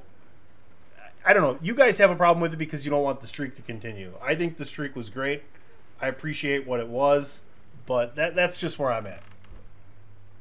I have no problem with the streak continuing, and this is the match, or the first in a series of matches. Like I just said, this is when the streak goes from, oh, that's kind of cool, it's a novelty, to this is really something to watch, because Randy Orton was the first guy who came in after 3 years in a row of just like, who the fuck are these guys in the ring with Undertaker? And then you get Randy Orton, who was a legit, and the streak was a thing by now. It wasn't what it would come in, turn into, but it was noticed. People knew what his record was. Randy was the first guy who really came in, and you're like, hey, this guy really has a shot at beating Taker. He's taking out all these legends in emphatic fashion. I think that's where what made it great. Like, I'm not mad that Randy lost. I'd have understood if Randy won. You know what I mean? It's one of those kind of things, and the streak has to go on because it gave Undertaker a career after this. But this was the beginning, like Dave said. They said, "Yo, this guy can actually beat him." You know what I mean? Like, whoa, because how he was getting pushed. I mean, he's at an evolution. Everything's there. Like you said, he was doing it. If you remember these a lot of these were just him and Flair. There was no Triple H helping him in this matter. There was, it was just him, really with Taker by himself. And I just loved it. This match, this WrestleMania, Edge, beating, like you said, them and the Money in the Bank, and that's not being talked about. Like, this WrestleMania let you know, okay, you can forget about the guys of yesterday. To me, this is where they were separating from the pack. They had bought everything out almost at this point. It was nothing else that could stop them. Yeah, I would say Randy's performance in this match really created the concept of the streak being a sub-main event in WrestleMania, because he pushed Taker, and you got to the point like, oh shit, he might actually end this streak. And from here, the streak becomes, you've got the main event, you've got the title matches. The streak was the title in and of itself. There was no belt involved. It was much bigger than any belt that they were going to put on the line. And Randy's performance here really helped to put that in motion. But I think you got to talk about the very first Money in the Bank ladder match, Chris Jericho's concept. And this first Money in the Bank ladder match was probably one of the best.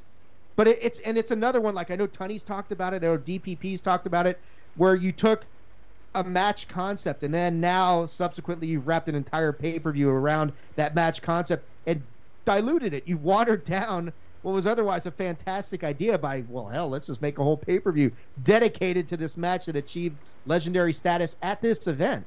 And I mean, this is one of my favorite Money in the Bank ladder matches. I know this match has been talked about top 10 WrestleMania matches of all time as well. I believe it just because of the innovation of the concept and, like you said, Dave, what it ultimately led to. And it's actually kind of funny to me that this is a Chris Jericho concept and he never won one. That's hilarious. That's like, hey, I got an idea how we can reward everybody in the recording industry. Mm-hmm. Let's call it a Grammy, and then you never get one. You know what I mean? Does anybody remember that it's an actual black leather briefcase that's held above the ring? It's not. It's not what you get nowadays. It's not today. No. But it still had the WrestleMania 21 symbol on it, and just said Money in the Bank. And the funny thing about this Mania is that we've talked about Money in the Bank, we've talked about Shawn, Mike, and Kurt, we talked about the two Mania main event title matches. The opener on this show was Eddie Guerrero versus Rey Mysterio. And the older I get, the more I appreciate that match. But that's probably because Eddie's in my top 5. But that's how stacked this card was. We didn't even bring that shit up. And this was the opener. You go back to the Money in the Bank thing, you talk about people, stealing the show before the show that everybody was waiting for started. Shelton Benjamin is the originator of putting on a freaking show in Money in the Bank and Royal Rumble, and the things he does in these first 2 Money in the Bank ladder matches is unbelievable. That guy was so phenomenal. I mean, when he runs up the ladder that's poised into another stood-up ladder and gives the clothesline off the top to Jericho, I believe it was, that's one of the biggest spots in WrestleMania history. So, round the horn right quick. Big Show versus Akebono. Work or shoot? 10 stars. But was it a work or was it a shoot? Who cares? I do. That's why I asked the question, goddammit. I'll go work. I'll say it's a work. I'm going to say shoot. Anybody else want to chime in? I'm going to say shoot. I think it was a shoot. I think it was real. Yeah. Akebono and Big Show. I think that was real. I think they really said I do think that was real. Yeah. Wasn't as real as Butterbean knocking out Bart Gunn, I'll tell you that. Oh, hell no. Nothing was that real. Shit, I don't know if shit is that real. That's pretty as real as it gets. All right. Any other thoughts on 21 before we move on to the next? Anybody? We're about to talk more John Cena, but I agree with Mike that the crowd was red hot for Cena. This match was, in my opinion, this was a little disappointing, this match, because it's just like, okay, it didn't have the impact that I was looking for in this match. That's about to change. But other than that, I mean, I thought Batista's match with Triple H probably doesn't get enough love because of some of the other stuff going on in the card. But that was a really pretty good, I mean, one of Batista's better performances. And like you guys said, the storyline leading into it with the thumbs down and all that shit was awesome. I think the decision easier made with the opponent as opposed to going with John Cena or Batista. Do you have Batista and Triple H main event, or do you have John Cena and JBL? As much as Vince appreciates JBL, I think the main event was given to the man with the better opponent. Fair enough. Mike, go ahead and wrap us up, man, if you don't mind, before we get into 22. No, you go back, like you say, it's the culmination of where they're going and where the company is going. And at that point, you have, to me, the big dog, like you said, the next night on Raw, they have a draft. And he comes over, and if you don't see how crazy that crowd was when Cena gets drafted, I mean, it was just ridiculous. And just, you can't get more to me at that time than Cena. Cena was that guy that, like you said, they strapped the rocket to.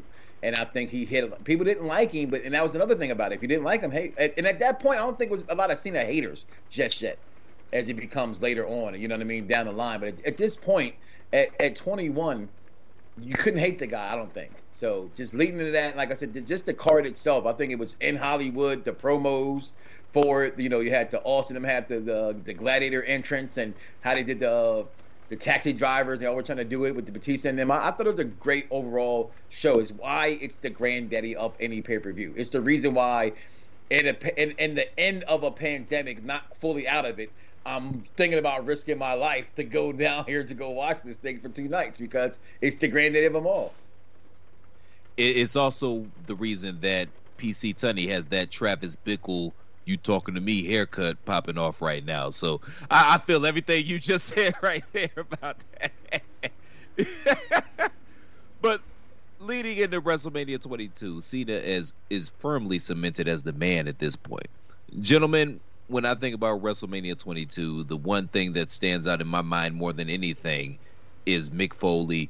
God bless Mick Foley, going through that flaming table versus Edge. Like, this Melon Farmer went out of his way to not only try to create Randy Orton, but here in with Edge, trying to submit him as a top guy. And I know he had a title run, leading up to this particular Mania, but this match, this was Foley's WrestleMania moment, and it was holy shit, right? Yeah, that's that's one of those moments that you get your holy shit moment, and I mean, geez. And Ed, God bless Edge for taking that powerbomb into the thumbtacks as well. That was not fun to take, but yeah, the spot through the flaming table is the one that really gets remembered. My biggest memories of this are, Michaels beating McMahon's ass. That was a lot of fun. But I call WrestleMania 22 and 23, honestly, guys, I call these the baptism of John Cena. That's what I call WrestleMania 22 and 23. Because he gets baptized with fire 2 years in a row. And we could talk about that more. But the matches with Triple H and Shawn Michaels in consecutive years, Undertaker does it later on to a much broader extent. But, I mean, we can get into the whole Cena thing, why I think that these were the two most important matches of Cena's career coming up back-to-back years. So you say baptism, Dave. This isn't one of the Manias that he comes out with the Baptist choir, is it? No, I didn't mean that kind of baptism. I had to try to get a little joke in there. Cena's in that top 5 intros in WrestleMania histories, by the way. Just saying. This is one where he shows up in the car, right? Or is that next year? No, that's one that was in Detroit. That's Detroit. Yeah. Was this? No, this wasn't FAMU. What was his entrance this year? Does anybody remember? Is this where the gangster thing in Chicago where CM Punk was? Yes. And they shot up the car and all of that on the Dillinger. It was pretty hokey, actually. The better entrance is this is where Triple H comes up underneath the stage and is sitting on the throne. I mean, that's a better entrance. I mean, you see these guys come out with these WrestleMania history. It also starts 3 consecutive WrestleManias that end in a tap out. Touche. Why didn't you throw me that for Platt's facts? Look at you with the notes. I see. I've been watching today.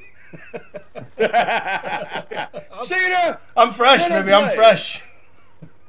But no, that Edge Mick Foley match to me, that hardcore match, that match to me sticks out of this WrestleMania to me more than any of them.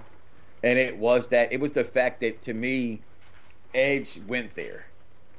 You know what I mean? Like, he had this persona of being this badass that he was doing all these things. Remember that time he's walking around with the bat at this point, him and Lita, they're just all over the place, just really beating people's ass. And then Mick Foley comes back and he's like, this is how you are now? Let's see how tough you really are. And they really go at it. If anybody can take an ass whooping, no one can better than Mick Foley. I mean, 19 chair shots. Just never forget that. Rock, handcuffed, behind his back. That's just the worst thing I've ever seen in wrestling. Okay, I think that was worse than him getting thrown off the top of the cage, was him getting hit in the head 19 times with a chair while he was handcuffed. Go ahead, PC. I asked Chris the other day, because that wasn't WrestleMania. I said, what was that match? And he told me, because I was just, that was horrible. I was wondering, why are you doing this? To bring it back to this one, though, I think you talk about guys solidifying themselves. Edge, yes, and Cena tapping out Hunter, right? But you plant the seeds in that match of people not wanting Cena to win. There are plenty of people in that crowd cheering for Triple H in that match. And that's kind of what I was alluding to last year, man. So leading up into this match, this is when Edge cashed in his Money in the Bank, and he knew that he was only going to be a transitional champion. I believe he held the title for about 2 weeks. But the thing is, in those 2 weeks before the Royal Rumble, when Cena got the belt back, ratings actually spiked. And it's funny because I've heard Edge talk about this. He was thinking, okay, well, perhaps they look at the ratings and they keep the belt on me at least until Mania, because I'm drawing right now. Obviously, that wasn't, they had a plan, they executed it, but I just thought that was an interesting tidbit going into this particular era. This is why I call this the baptism of John Cena, because of what Tunney says, that Cena was firmly implanted with the whole 5 moves of doom stick. That had applied to him by now. You're going into Chicago, which is one of your most hardcore of hardcore markets. They had no tolerance for John Cena. Tunney says there are more than a few people cheering for Hunter. I say the majority of the crowd was cheering for Triple H in this match. And John Cena had to step up in this match. He's in there with one of the best of all time, who was rapidly on his way to becoming one of the best of all time during this match. And Cena had to prove not only that he could overcome a hostile crowd and overcome a vastly... And there are moments in this match where Hunter just looks at John and he's just like, really? This is all you got? This is the best that you can give me? This kind of shit? And for Cena to overcome that and show that there was more to him than just those 5 moves of doom. He was more of a dynamic wrestler. Not a whole lot, but some. And then to get a tap-out win, a statement tap-out win over a guy like Triple H, you factor in all that stuff, take that in, and this is when John Cena goes from... I really think he started, the whole big match John thing that JBL calls him, but he started to develop that legend where he now is rapidly rising in stature to the point where we're at now, where you consider him on Mount Rushmore. You consider him somewhere like Hogan, Austin, Rock, Savage, Undertaker. You say John Cena in the same breath. It's matches like the one he had with Hunter here, where he was way in over his head from a technical standpoint, but he's got that X factor that you see in this match that carries him through and wins over a lot of people. Won over Mike, won over a lot of people with the performance that he puts in here. So that's why I think this is the first part of 2 parts of the baptism of John Cena, where he elevates to an entirely different echelon of performer. So Mike, we do have to bring up what Tunney said, though. This was in the midst of the quote-unquote Triple H reign of terror. I mean, he had the weird beard going on. Mm-hmm. He took the sledgehammer to his best friend, in quotation marks, and mentor Ric Flair. Like, he's just, like, super evil on the J.R. Ewing side of the game. And I think I'm dating myself. That's the greatest bourbon. That's some good bourbon. Woo, get you a bottle of that J.R. Ewing bourbon, baby. I might have to check that out. But during this main event at WrestleMania, Triple H at his most evil, even with his evil beard, smarky crowd, yes, Chicago, smarky crowd, but they firmly, like PC alluded to, they are firmly in Triple H's corner at this particular point in time.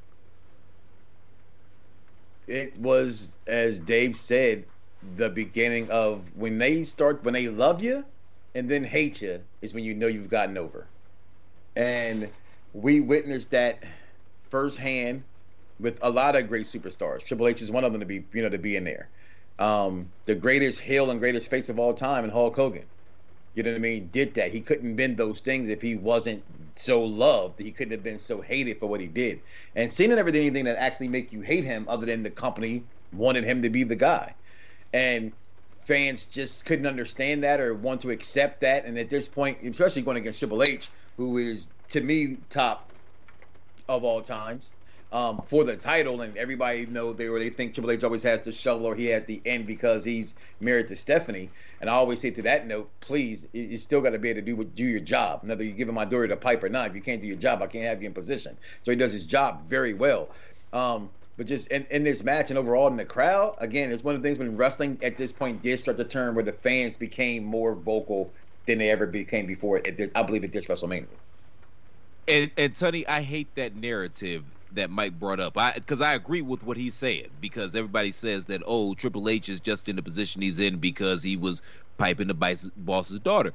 Yo, at this particular point in time, that's a very dangerous career move because there's no other place for you to go. WCW, gone. ECW, gone. And if that doesn't work out, what else are you going to do? You're going to be at Kenny Shoes, or you're going to be the manager of Audi or something like that, because that could have went very badly. And I mean, we know that Triple H is very intelligent, and I don't think he was going to let that go badly. And for all we know, they actually fell in love and they love each other. But I resent that remark that he only got to where he was because he was, with the boss's daughter. Because I can see a scenario where that could have went all the way left.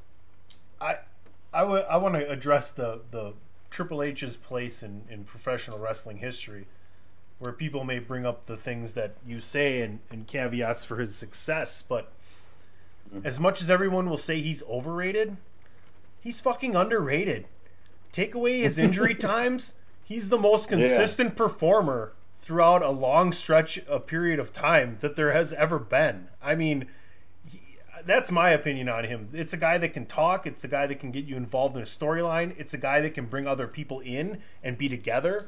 It's a guy that can go off the main event card and be something that bolsters the card in the middle of it, like he did with DX, the second run. I just think Triple H, and it's the reason that here everybody, here's the real deal. He's going to be running the WWE in total very, very soon, as when Vince is not medically able to do it anymore. And I hope Vince is able to do it for as long as he wants to do it, right? But nobody lives forever. And if that doesn't tell you how smart this man's wrestling brain is, you need to go back and listen to some of his old interviews and learn about how he grew up and how this all means everything to him. He partied with the best of the partiers and didn't party. Come on. No, I'll see what Tony's saying. I'll even raise it a little bit. He really is a cerebral assassin. And all you got to do is look at NXT. Yeah. Look at NXT. What he's done with NXT, which shows you all you need to know about his mind for the business. He didn't get that by osmosis, by sticking his dick in Stephanie. That's not how he got that intelligence level. So, he did do that, though. I mean, I was sticking that on Princess. I went at least like 3 times. Can I get some of that? Tag me in. Look, okay. He even talked her into getting bigger boobs. That's true. But I think, when you look at the relationship between him and Stephanie, and did he benefit from that? By being around Vince for all those years? Absolutely. From learning from, even if all of us think Vince is out of touch with things now, which, I don't agree with that completely, but he's still learning from the master, at the right hand of the master for all those years. It's not just that. I mean, you look at all of his in-ring performances, the wars that he's fought, the promos that he's done, the way he has just been. You talked about Goldberg being that square peg in that round hole. Triple H just is the hole. It just whatever peg you want to do, he will modify to make it fit. And I don't know if you can really say that about any other performer in the history of WWE. So I agree with Tony and Mike. Underrated, probably. No one talks about him on their Mount Rushmore, and they should. Yeah, because you can't. Yeah, because you can't negate his glow up. Number one, he learned at the feet of some of the best minds in the history of the business. Between Shawn Mike, Sean Waltman, Razor Ramon, Diesel, guys that whatever you might say about them and their proclivities and their demons and whatnot, they all are very sharp guys, and he sat at their feet. And I even hear some of the wrestlers, downing him because of that, because when he first broke in, he was carrying their bags, and I'm sure they were doing whatever they were doing, and he was probably the driver because he wasn't doing those things, but he soaked up a lot of game from them. And I mean, the glow up is tremendous, and I don't see how you could hate on Triple H, especially seeing how it ended with him and NXT and what he's trying to do with NXT. He's trying to kind of reset it or put the genie back in the bottle or the toothpaste back in the tube. I don't know how successful he's going to be about that, but yeah, you can't hate on the man at all whatsoever. And he just so happened to fall in love with the boss's daughter, which, there's worse people to fall in love with. I mean, she ain't hard on the eyes, I'm just saying. $1 billion princess. Yeah, was not to love. Like Jeff Goldblum says, love happens. I mean, life happens. Love happens too, right, Tony? Yeah, I guess. So, overwhelming response. One more thing, though, we got to touch on WrestleMania 22. This was the rise of Ray, i.e. Rey Mysterio. He wins the World Heavyweight title at this after winning the Royal Rumble, after coming in at, I believe it was number 3 or 2. Triple threat between Kurt Angle and Randy Orton. Match was good. It got cut. They thought they were going to have a little more time. I think it got cut by about 10 or 12 minutes, whatever. But Ray wins it. A lot of people think that the build to this was distasteful, especially considering this was on the heels of Eddie Guerrero's transition and some of the things that Randy Orton was scripted to say. Some people think it's distasteful. I say it's just professional wrestling. Dave, what say you? Wasn't this right after? This was right after Eddie had passed away, right? Yeah. I mean,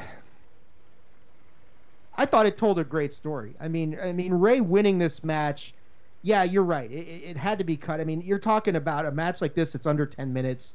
That's way too short for a match like this. They tried. I give them credit. They tried to put in everything they could as possible they could get in there in those 10 minutes. But I mean, whatever you want to say about it, I thought it told a good story. Ray prevailing, becoming the champion. Didn't Vicky came in the ring, or so, if I remember correctly, at the top of the ramp at the end, you get Chavo and right. Vicky greeting Ray. I mean, what other story do you want to tell? I mean, Ray honoring his, his best friend. One of his best friend, best friend. I mean, so you could read in all you want about what they should have done, what they shouldn't have done. Could they have gotten more heat on Randy? Should they have gotten more heat on this person or that person? In the end, they told the story that they wanted to tell, which was, as soon as Eddie died, Ray was, you got to figure Ray was the favorite to win the Rumble. Ray's going to win the championship here. So I never had a problem with it. I thought it was one of those, we've talked about moments and heartwarming moments and Savage and Liz and Eddie and Benoit, at 20. And then you've got this moment with Ray honoring his best friend in a very touching way. And so what if the title reign didn't really light the world on fire? It doesn't matter. WrestleMania is mostly about the moments. Shit that comes afterwards, largely irrelevant in the grand scheme of things. So, speaking of moments and heat, I don't think anybody has made more moments or drawn more heat than our former president, Donald J. Trump, which leads us into WrestleMania 23 and the Battle of the Billionaires. Now, say what you want about him, and I'm sure we will. But on paper, this particular WrestleMania that was built around this match, the Battle of the Billionaires, meaning that either Donald or Vince was going to get their head shaved. Rock and Cena, they grossed the most. They made the most money at a Mania. But this particular WrestleMania drew the most buys on pay-per-view at the time, which is at 1.1 million. So say what you want, but the Melon Farmer is box office, and this WrestleMania kind of adheres to that, does it not? I know. Oh, go absolutely. ahead. Absolutely. Yeah. I mean, yeah. I mean, it's hard. You talk about putting the genie back in the bottle. It's hard to go back and look at this match and not realize, wow, we just had this guy as our president for 4 years. Whether you love the guy or hate him, and there's millions of reasons for either one, literally. But yeah, I mean, you think about it. The president's a Hall of Famer. A lot of it based on the this match, and then the guy who was responsible for Vince getting his head shaved is now the WWE champion. So funny how things come full circle. But you could see the allure of this kind of a match and why it would appeal to so many people. And this is like you get 2 years in a row of these kind of novelty, specialty, quasi gimmick matches. But yeah, I mean, what can you really say about this? Donald Trump versus Vince, with them having their proxy, Stone Cold, the referee, getting involved in the match as much as anybody does, really. But it was a cool match. I mean, a cool, better moment. Just Vince getting his head shaved. I mean, that's one that'll stick with you forever, I think. So Mike, Trump's punches were trash, which leads me to believe he's never been in an actual fight before. I think we can agree with that. The Stone Cold Stunner at the end, that was kind of cathartic. And this is the best thing to this whole shit show that this match was, because I enjoyed it. I'm not going to lie to you. It's sports entertainment at its finest and at its worst. But it was watching a train wreck, right, Chris? Yo, the barber chair. The barber chair gets its own entrance and theme music. As soon as I saw that, oh yeah, strap me in. I'm here for everything that's about to happen right now.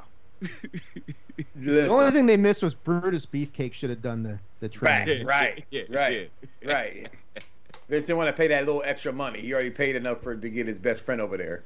which in turn gets him into the White House, and just it talks about his popularity, like you said, of this guy's credibility. He was all on Sex and the City at that time and beforehand, so Donald Trump's been around for a while in the news. But overall, just this WrestleMania, really? Because I think this is one of the more underrated ones. Seriously. Cena and Michaels, that's about it for me in this WrestleMania. And Undertaker and Batista was pretty damn good. Other than those two matches, I could have dealt without this entire pay-per-view. I like the Money in the Bank match too. There was, I mean, Mr. Kennedy. You can't go wrong with those. So that kind of forgotten memory of Mr. Kennedy. Yeah, you know what? Yes. Until I looked at this, I said, "Damn, I forgot he won that." That might nothing with it, right? Nothing. So I don't want to bring back up Kennedy, but go ahead, Sonny. No thoughts on Kane and the Great Khali, guys? It was the best match they possibly could have had between the two of them. I will say that they both worked hard, and that's what they got. I mean, neither of them are Giant Gonzalez, so what can you do? Right. I mean, Benoit versus MVP was a better match than I remembered watching it back. But yeah, I mean, the two big matches are Undertaker Batista, which was a hell of a fight, and Cena and Michaels. So MVP and Benoit, I thought that was a damn good wrestling match, and that's what really turned me on MVP, because I like the gimmick, and I think that I think the WWE kind of missed the boat on the gimmick when he first came in there. The prima donna athlete, yeah, that had some legs, and he could talk. I thought when it first came in there, I thought they were going to go with Malik El DeBarge, right? And that one, if you're a fan of the game, I thought that's what they were going to go with, like you said, that prima donna athlete who's now rich kind of thing, kind of like, you know, my gimmick, the $1 Million Thug, Mike Knox, you know what I'm saying? Like, it's just that guy coming in, being a certain kind of way. That was my gimmick. My radio name came from me being a wrestling fan. But when he first came in, I wasn't impressed with his in-ring ability. But when I saw this match, that's when I saw, oh, this smelling farmer can go. And I was all in after that. And obviously it didn't work out the way that me or MVP thought it would work out part one. But that's neither here nor there. Undertaker Marcus Corvant. I'm sorry. I just want to say Marcus Corvant was in this WrestleMania. And that guy I thought was going to be that's the guy I thought was going to lead them into another part for wrestling. I was disappointed in that one. Yeah, that's another guy. But this Batista and Undertaker, this was probably the first time, maybe you guys would argue Orton, but I feel like this was really the first time that the streak was ever in some real peril. Because at this particular point in time, Undertaker had already kind of transitioned into being a part-timer. So, and Batista was one of he was like 1A to Cena's 1. So there was legitimate intrigue going into this match, because they're saying, well, are they going to put the title on Undertaker considering that he's a part-timer at this point in time? And I thought they told a great story in that match. I thought it was a damn good match. And go ahead, Dave. No, I was gonna see if Tony wanted to chime in there, but I mean, it's I agree with you. I still think Orton was the first legit threat to Taker's streak, but this was maybe a more serious threat to Taker's streak than Orton was, because Batista was bigger, stronger, faster, badder, and you know, when you watch this match going back and leading and looking at the lead in, yeah, Taker was transitioning away from being a full timer, and you just thought, man, I don't know how he's going to beat a guy like Batista, who is the animal for a reason. He's in his prime for a reason, and he was just as badass as he could be. And so I agree with you that this was maybe not the first legit threat, but the biggest threat so far to Undertaker's streak by far. And that Shawn Mike and Cena match, that's in my top 10 WrestleMania all time. I don't even think it's debatable. A lot of people like their match that they had a couple of weeks later when they went an hour not Broadway because Shawn won, but an hour on Raw a couple of weeks after that. But I enjoyed this match, and going back, it just solidified my love for this match. Baptism Part 2. Yeah, right. Go ahead, Dave. I mean, you know, pontificate on it, because it's 2 years in a row. He taps out Hunter. He taps out Shawn. He basically they said, hey, John, DX, take him out. Well, and you look at what Undertaker does between 20, you know, with a 25-26 with Shawn, 27-28 with Hunter. Same sort of thing, although Undertaker didn't need to be solidified because he was already there. But with Cena, I just felt like, and you got to remember, these two guys were tag team champions going into this match, so that was a unique aspect of things. And then you get this match where it's almost like hey, Hunter's one thing, but Sean's like, I'm better than him. I mean, you would see that kind of narrative come up later on, many years later. But Sean presented a whole different challenge for John, because technically speaking, Sean's the better wrestler than Hunter, and presented a different challenge, different variety, different moves, different things he could do. And I thought, Sean really brought the fight to John Cena in a way that Hunter did and didn't at the same time. It was a very different kind of match. But yeah, John Cena again proves just how great he was and what he could overcome and how he could supplant somebody looked upon like Shawn Michaels. And again, I mean, this is what, by this point, Shawn is at the point where, even if he loses, if you beat him and he turns in this WrestleMania worthy performance, you're automatically elevated to a new status, and you saw that here.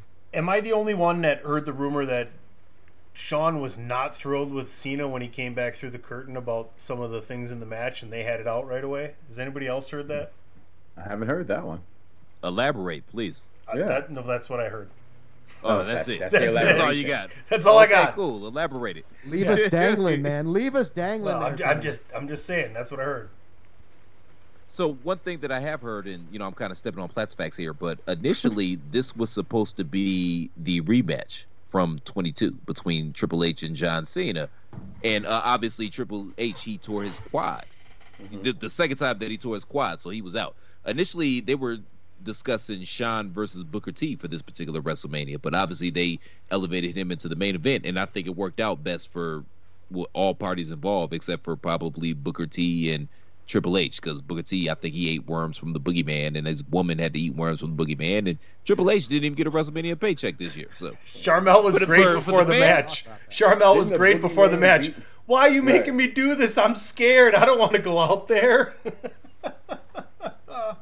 It was excellent. Yeah, Booker T never really did get his WrestleMania moment. It sucks, but whatever. Moving on.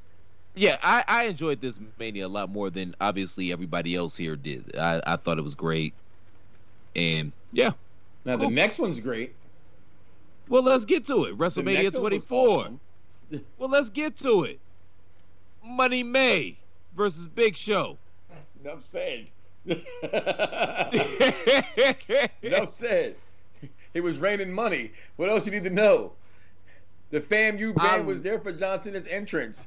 Ric Flair's final match against Shawn Michaels, that entrance. Like, this is, to me, again, one of the biggest WrestleManias of all time, is this WrestleMania. Without a doubt. Phenomenal. I got got the story if you guys want to go backwards.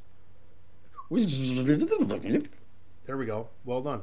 After the match had concluded, there was a spot where HBK abruptly walked away from a Cena handshake attempt, which was not scripted, as they were supposed to shake hands. Michaels was red hot at Cena for not selling the leg that he spent the few minutes on the match working on. So I don't know. There you go. So Picasso getting mad because you didn't mix the paint well enough. That's what it sounds like to me. Listen, if you're going to paint a Jackson Pollock, make sure you got a lot of drip. Well, that's not hard to paint a Jackson Pollock and have a lot of drip. That's all I'm going to say on that. That's that on that.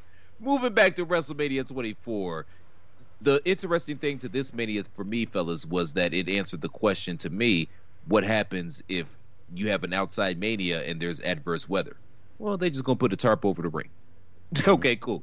Yeah, asked and answered.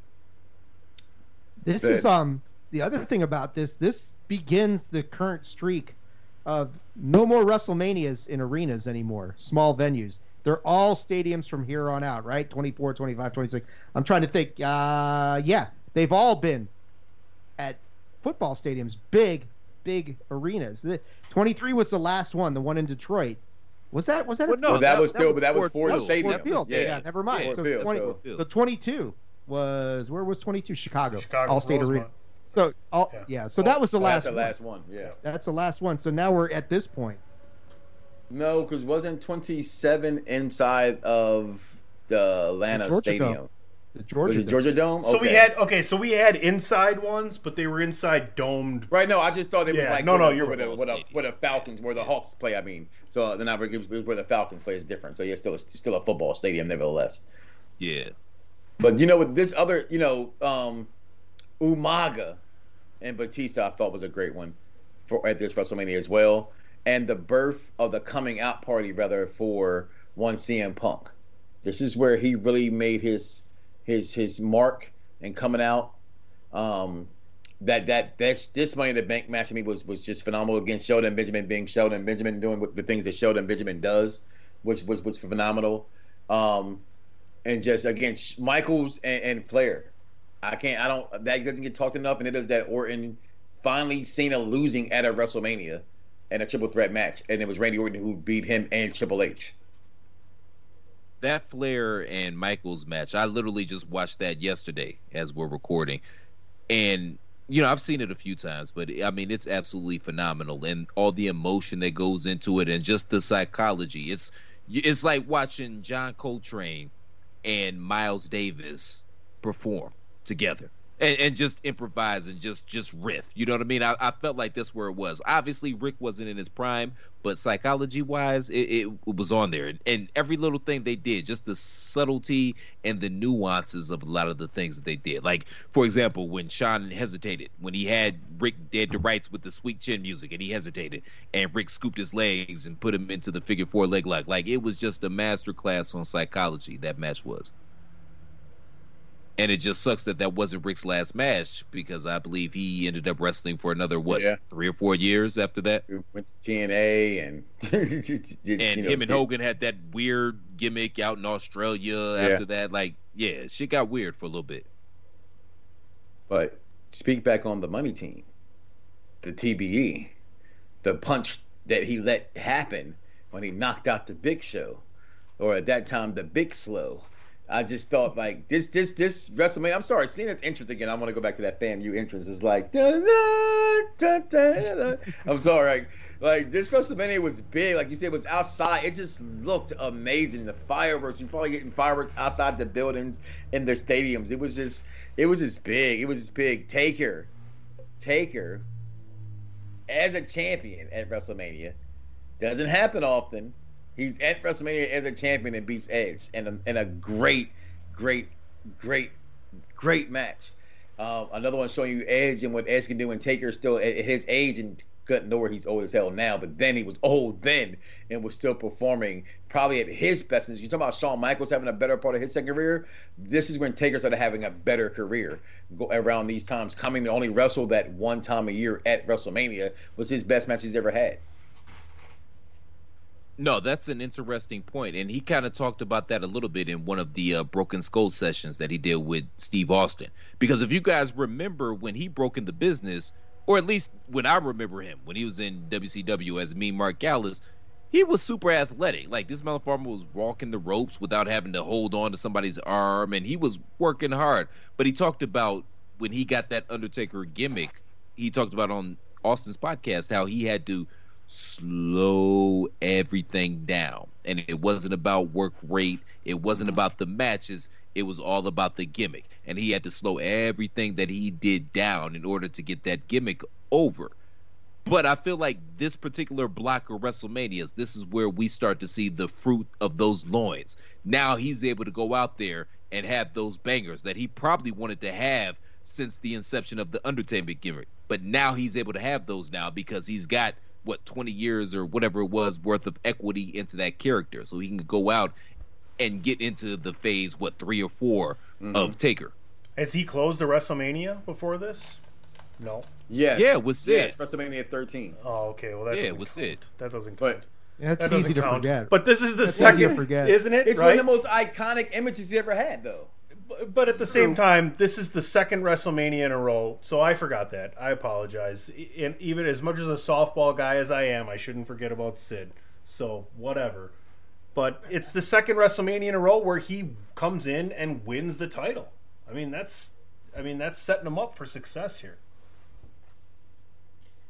Yeah, I mean, like, in contrast to, like, the one with Batista where you really thought, oh, Batista can take this guy. This could be the end of the streak.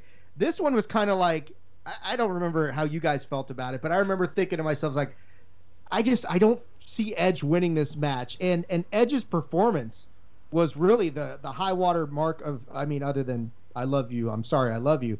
But Edge just coming as tantalizingly close as he did to putting the streak away in numerous places. And then, of course, Edge becomes like the first victim of Hell's Gate at WrestleMania. So, that part notwithstanding. But, man, this is when... But yeah, I guess the dogs, they were fans of the Edge and Undertaker match as well. Yeah. But I mean, going into this, did any of you guys know that this was going to be the main event? It was going to headline it? No, I didn't. Because I didn't. Yeah, I didn't think so. What else would you have gone it lived with, up to really? the hype.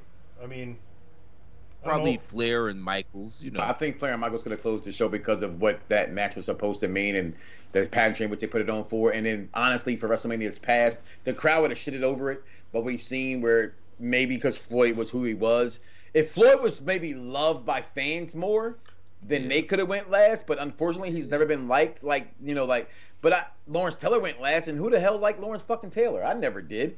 Sorry, just saying. And that went on last. Well, crack dealers love Lawrence Taylor, but that's neither here nor there. And Darryl Strawberry all had a close relationship. Oh yeah. But it's funny, because going into that Floyd Big Show thing, Floyd was supposed to be the face initially, but he just plays the heel so well they had to, flip sides. But I thought that match was well done, and it was sports entertainment at its finest. Love this WrestleMania. Yes, but MVP was in that Money in the Bank match too. Yeah, this Money in the Bank match was fierce. I'm gonna go watch this again tonight. I'm gonna go watch this one again tonight.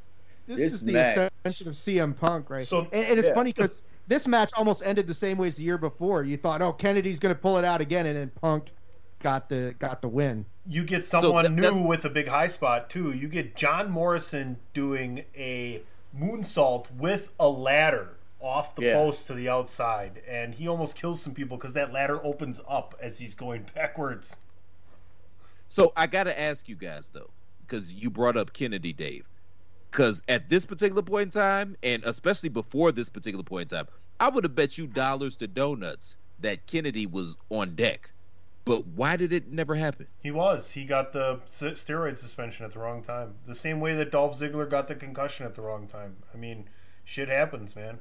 It's the same reason that other people have benefited at the same time in weird circumstances. The steroids and then coming back and nobody wanted to work with him. Right. I can speak a little bit from the locality kind of standpoint of being in the region where him and Phil came up together, kind of, and that's why you see them two work together a lot. But I mean, yeah, he wasn't necessarily a locker room favorite, if you will. Yeah. So obviously the Flair Michaels match. I mean, everybody's talking about it. I heard you guys talking about it earlier with the. I mean, that's one of the all-time great WrestleMania moments. Should have been Ric Flair's last stand. It wasn't. What did you guys think of the Triple Threat WWE Championship match? It never did anything for me. I thought, it's. I mean, the only good thing is that Cena actually lost, so it showed that he could take an L. Yeah. In the way that it did with Orton punting Hunter in the head and stealing his pin, but I always felt like this should have been better. There should have been more to it. These three guys could have done a better match. It was okay, is the best thing I can say about it, but I don't know what you guys thought of it. No, I think Orton and Cena are dance partners. I think nobody danced better together than those two. Maybe throwing Edge in there with Cena. I've never liked the matches between Cena and Triple H. It's just something about the two of them, which I hate that they say Cena only has 5 moves because you talked about it when he's in those matches with Michaels and Angles, and yeah, those guys make anybody look good, but they gotta have somebody that can also be athletic enough and intelligent in the squared circle enough to know where their placements are and things like that. But something about these two guys, who I'm a huge big fan of their entire careers, just didn't look good in the ring together. So I'm with you. The match wasn't the greatest. The ending was dope to me though, with the punt in the head and how he stole the victory. And again, it showed that Cena. I remember at this point, Cena's main evented 3 straight WrestleManias and won 3 straight WrestleMania World titles at each WrestleMania. So what could have been main event again? It could have been this one. You know what I mean? But they pulled it back a little bit. Vince heard the fans cry a little bit, and this is what happened. I feel like the match was flat because the storyline going into it was flat. So remember, Cena's coming off that pectoral injury. He wasn't supposed to be back for a minute, and then he comes up and pops up in the Royal Rumble, and the crowd was hot for him. And then it kind of got convoluted from there. He wins the Rumble. He has the match versus Orton, I think, on the pay-per-view with the spot on the line, or he cashed in his spot before Mania, and then Triple H gets thrown in there because of the Elimination Chamber, and then the story just got really convoluted, and I think that led to the match being kind of flatter than it probably should have been going into it. But, I mean, also going into this Mania, the two selling points were Ric Flair's retirement match and Money Mayweather versus The Big Show, and I feel like we knew that. Yeah, I mean, where do you guys rank the whole I'm sorry, I love you as far as WrestleMania moments? It's got to be top 5, right? As far as moments, not match. The match is fine. The match is fine. I think it's definitely top 5. Like you said, it's one of the things. Is even in my little intro I have for my show, I have that in there for a reason, and I just think that moment says a lot in wrestling. When you got these two guys, arguably the most popular wrestler of all time. Some would say that he's the greatest of all time in Ric Flair. Some will say Michaels, and so you have that whole dynamic. That dynamic is there's still two different generations of those guys in the ring, and having that respect. And then there's something about wrestling fans that I truly do love, and it's moments like that you can see the heartfelt in that moment. It's definitely top 5, and I think that's what for me makes this WrestleMania. It's not that we saw Flair in this match again, or the thought of him having a match after. It's him coming down. Flair, and he has a tear in his eye as he's coming out to the ring. Like he really thought maybe at this point he had nothing else because the company was not going to let him wrestle anymore. You know what I mean? So I love this Mania. I do absolutely love this WrestleMania. Is it maybe the best? Is it maybe the best story they ever told? Because we talk about storylines and because the story Ric Flair had coming into it, and the relationship between Shawn Michaels and Ric Flair, and the relationship tangentially in history for wrestling that they're the best two ever.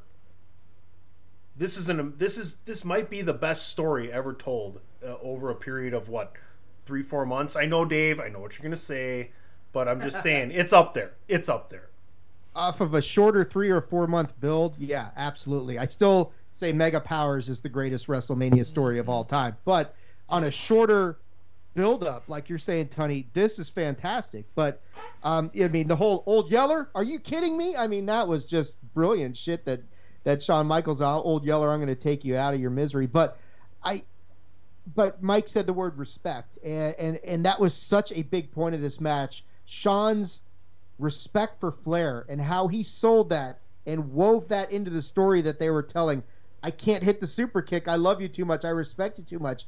And then eventually Shawn saying, because I respect you and love you so much, I'm going to take you out. And that's just, you don't get stuff like that nowadays. And it was, it's always been a top 5 moment for me. The match, okay, maybe not, but it's still a damn good match. Platt, can I wrap up the topic of Shawn Michaels and Ric Flair with a soundbite? You sure can, man. And then after you do that, let's roll the commercial and we'll come back with Platt's Facts and wrap it up. I have to announce to you that I will never retire. Why should you visit thechairshot.com? Thechairshot.com is your home for hard-hitting reviews, news, opinion, and analysis with attitude. Why? Because you're smarter than the average fan. Thechairshot.com. Always use your head. All right, folks, welcome back to part 4 of Mania Madness. PC Tunney here. Just want to let you know. Wait, we're not going to talk about Kane winning in 11 seconds? Oh, sorry, Tunney. Go ahead. No, it's all good, man. Check out Chairshot Radio every single day, 8 a.m. Eastern, right there on the Chairshot Radio Network. You can also find it on thechairshot.com. Sports, entertainment, and sports entertainment. That's thechairshot.com. Dave, you brought up Bandwagon Nerds before. We definitely got to get Mr. Mike Knox over here on that program. Everything that is, comic books, movies. We've just wrapped up the 90s project. Maybe we can get him involved in the 2000s project. It's just insanity over there, Mike. We need you in there. DC, Marvel, new releases, comic books, everything. For 5 years, I've been trying to get a job on Chairshot. I'm auditioning every time I text or tweet you, bro. I'm embarrassed, Coach. I am embarrassed that we have not had Mike on the show. I mean, you know, all the other guests we've had. I mean, Mike looks like he's got Ray Cash level nerdism to him. You know, I mean, Platt's a nerd too, but I got any layers. But I mean, Mike's got the Justice League wallpaper. Platt, what do you got? Just an But I got pink walls. Kiss my ass, Dave. You were watching Son. I saw it. I am. Yeah, I do have Sanford and Son on in the background. So real quick, again, Mike, thanks for coming on, man. Yeah, we got to get you on Bandwagon Nerds. And yeah, as far as I'm concerned, you Chairshot family. But let's get to Platt's facts here. Just a couple of odds and ends and a little tidbits and interesting nuggets that we picked up around these 6 Manias. Before we begin, I got to let you guys know that Platt's Facts are brought to you by ProWrestlingTees.com/TheChairShot. Make sure you go to The Chairshot and pick up an official Chairshot t-shirt. We've got something for everybody. We've got my personal favorite, Jesus Did the Job, and his dad was the promoter. We got Save Tag Team Wrestling, #journalism. We've still got a few shirts left from the defunct Platt Balaz presidential campaign. Those were supposed to ship last week. Those are supposed to get out of the warehouse last week. I saw a bunch of kids in Ethiopia wearing them. I'm just saying, man. We still got a few left, though. They didn't ship them all. We still got a few left. And hell, if Joe Biden keep taking them Ric Flair bumps off planes, man, we might got a shot. I'm not saying. I'm just saying.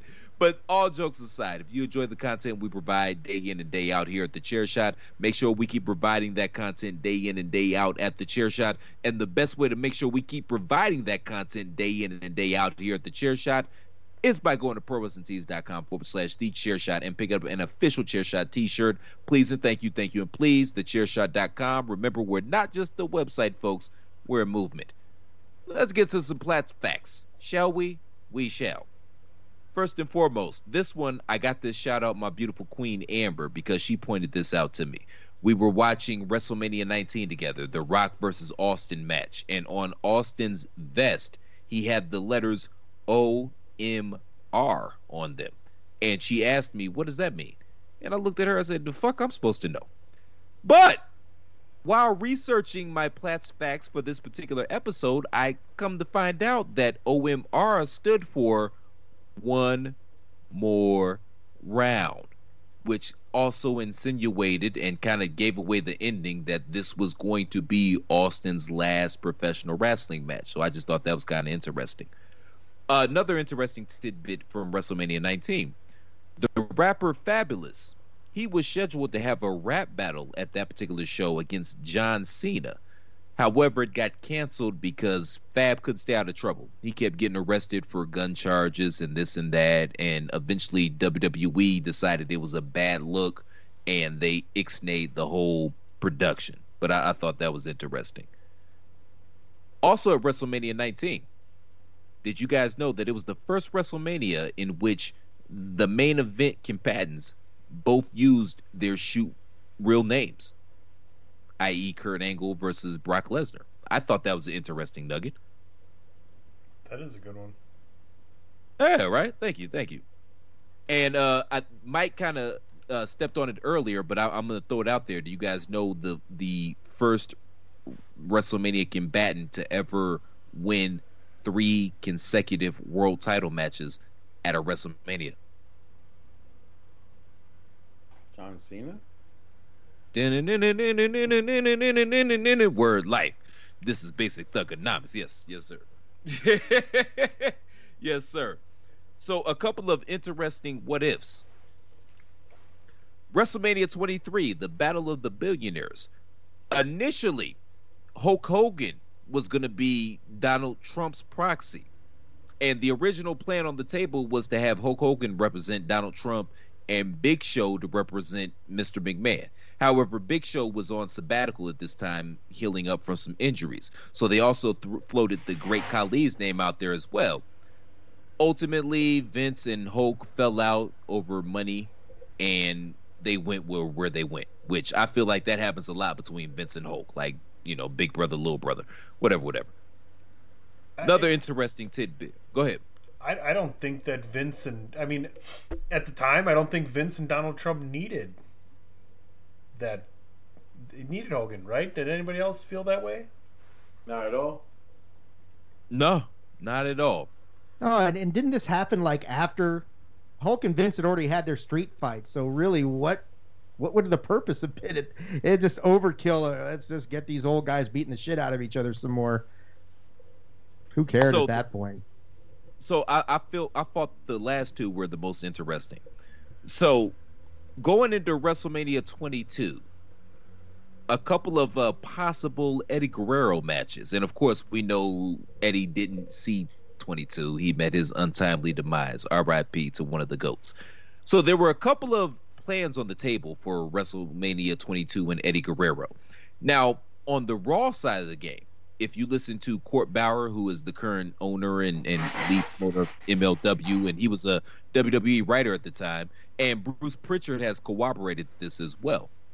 On the Raw side, their plan for WrestleMania 22 was to have Eddie Guerrero versus Shawn Michaels. And they were going to talk about how their two careers paralleled and kind of play up a lot of the similarities that both those wrestlers had. And seeing as how both those guys are in my top 5, that would have been my wet dream. However, if you listen to Alex Greenfield, who was the head writer of SmackDown at the time, he says that the plan on the table on the SmackDown side of the game, which is where Eddie Guerrero was at the time, was to have him versus Undertaker. And even so much so that they actually did a house show match in BFC, Buttfuck County somewhere, where nobody would really see it, to try to figure out how they could structure the match to where it made sense, this, considering their height discrepancy. And apparently the match was Undertaker feigned an eye injury and Eddie just worked on the eye the whole time. But everybody says that the match was interesting. But I just thought that was interesting. So what say you guys, man? Would you have preferred to see Shawn Mike and Eddie Guerrero or Taker and Eddie Guerrero at 22? I say BFC sounds like where I live. But anyway, I yield the floor to you guys. Anybody? Somebody? Ooh, man. I would have, Shawn versus Eddie did they ever meet? Did they ever face each other? I'm not even sure. Not at all. That's why it would have been such a big fucking deal. Yeah, that would have been, that's the match I would have wanted to see. Taker's one thing, but Shawn and Eddie would have, that would have been a hell of a fight. That's one of those dream matches that you wish you could have gotten. You say, goddamn Vince, why didn't you get him in the ring before Eddie passed away? But I would go with that one, Chris, over the other option. Eddie would have had to been face.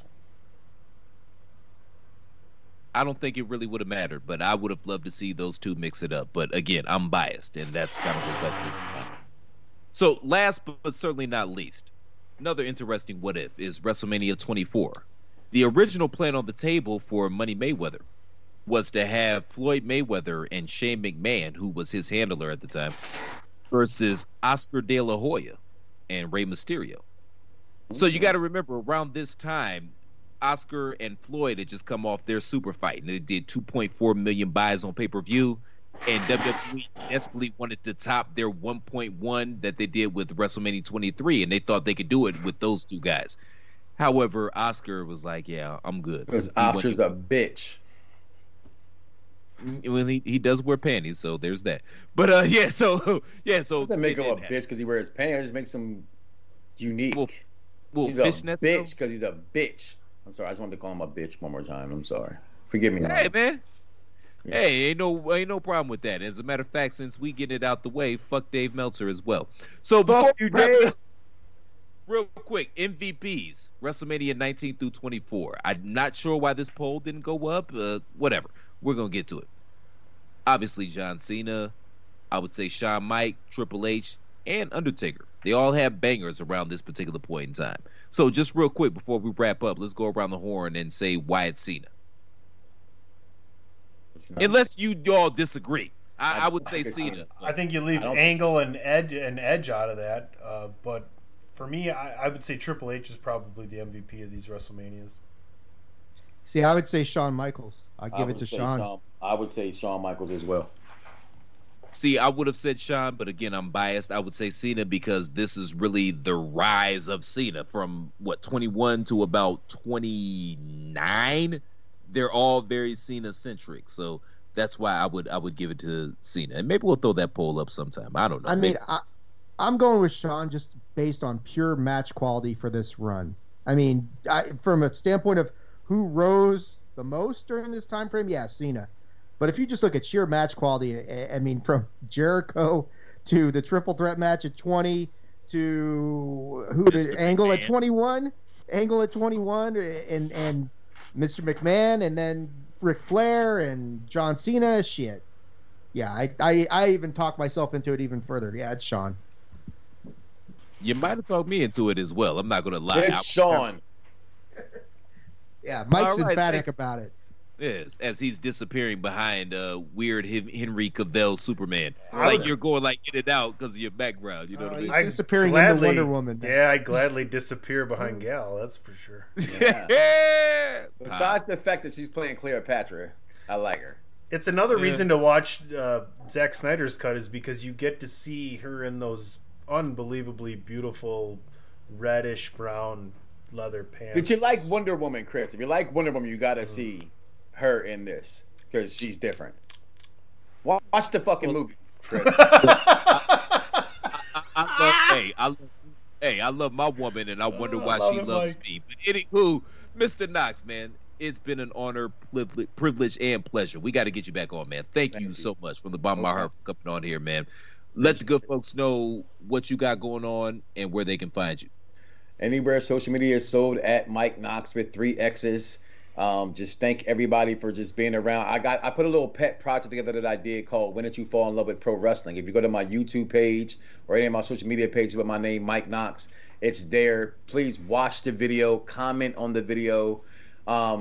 I try to say this as my wife always tells me, I'm humble. I'm very arrogant, but I'm always very humble at the same time. If that makes any sense to people can understand where I'm coming from. All I wanted from this video was not the pub that the video or I being in the video or anybody being in the video. It was me actually editing, putting it together. And I was very proud of me putting this together and having wrestling fans. It's not about nothing but when did you fall in love with pro wrestling? It's this time of year where I love WrestleMania, and I think everybody should just, if you love pro wrestling, watch this video, share this video, comment on this video, youtube.com/Mike Knox 3X's. Thank you for the time. I'll be glad to come back anytime. There's no baseball game. I'm got to second that, and I can't second it anymore. It's a excellent piece of work. You did an excellent job putting it together, and if you are a wrestling fan, I implore you to go out of your way to go check out this video. It's that awesome. Seriously, you will not be disappointed. I guarantee it. Mr. Consigliere, where can they find you, sir? Shit, at the bottom of a bottle. I mean, when the Knicks are beating you 131 to 113, it's time to start heavily fucking drinking. That's where you can find me. But you can find me on Twitter at AttitudeAg. That is at AttitudeAGG. On Facebook.com/Attitude of Aggression. And make sure you are checking us out at Bandwagon Nerds. Yeah, hey, Chris, by the way, we're going to do the nerd review on Zack Snyder's Justice League tomorrow. So you probably don't need to watch it. Just read the review. You'll get all you need out of it. And don't read Patrick's. He's going to shit on it. Read mine. Well, Dave, I love you and Patrick for saving me 4 hours of my life. So there we go. Tunney, where can they find you, sir? You can find me at PC Tunney, and please continue to listen to everything on the Chairshot Radio Network. You guys can find me on Twitter at TheRealCPlatt. You already know. Go to ProWrestlingTees.com/TheChairShot. And I'm all over this melon farmer called The Chairshot. So if you come on a day, you'll probably see something that I'm involved with. Gentlemen, again, thanks to my esteemed panel. Thank you from Around the Blocks with Mike Knox, Mr. Lieri, Dave Ungar, Tom Hagen, and the resident Platt Whisperer, PC Tunney. For everybody, I'm Mr. Velvet Pipes, Christopher Platt. Thank you all for tuning in to the latest edition of Mania Madness. We'll see you back next week, same Platt time, same Platt channel. Until then, Mike, oil your chair.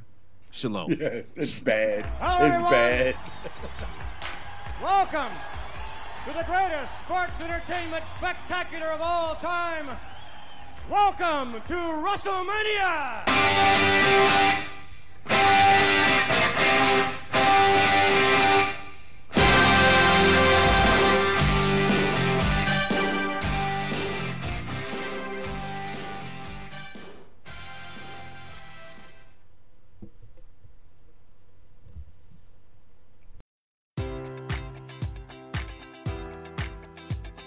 Enjoy all your favorite sports like never before at BetMGM. Sign up using code Buckeye and receive up to $1,500 back in bonus bets if you don't win your first bet. When you register with BetMGM, you'll get instant access to a variety of parlay selection features, live betting options, and the best daily promotions in the business. And with BetMGM at your fingertips, every play and every game matters more than ever. Place your money line, prop, or parlay bets with the king of sportsbooks today. Sign up using code Buckeye and receive up to $1,500 back in bonus bets if you don't win your first bet.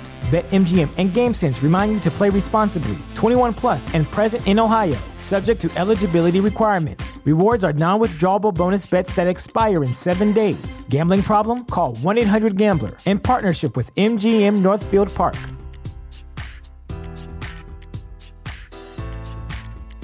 Prescription products require completion of an online medication consultation with an independent healthcare provider through the LifeMD platform and are only available if prescribed. Subscription required. Individual results may vary. Additional restrictions apply at lifemd.com. Read all warnings before using GLP-1s. Side effects may include a risk of thyroid C-cell tumors. Do not use GLP-1s if you or your family have a history of thyroid cancer. If you've struggled for years to lose weight and have given up hope, did you know you can now access GLP-1 prescription medications through LifeMD? LifeMD is now offering eligible patients online access to GLP-1s, the breakthrough prescription medication that can help you lose body fat and weight. Listen to what people are saying. You just take your shot. It doesn't feel like you're on a diet. What I wasn't expecting it to do was to shut off the food noise. This was life-altering, and if I can do it, I feel like anybody can do it. And here's the best part. Your insurance may cover 100% of the cost of your medication. So go to TryLifeMD.com to have your eligibility checked right now. Get started today at TryLifeMD.com. That's TryLifeMD.com.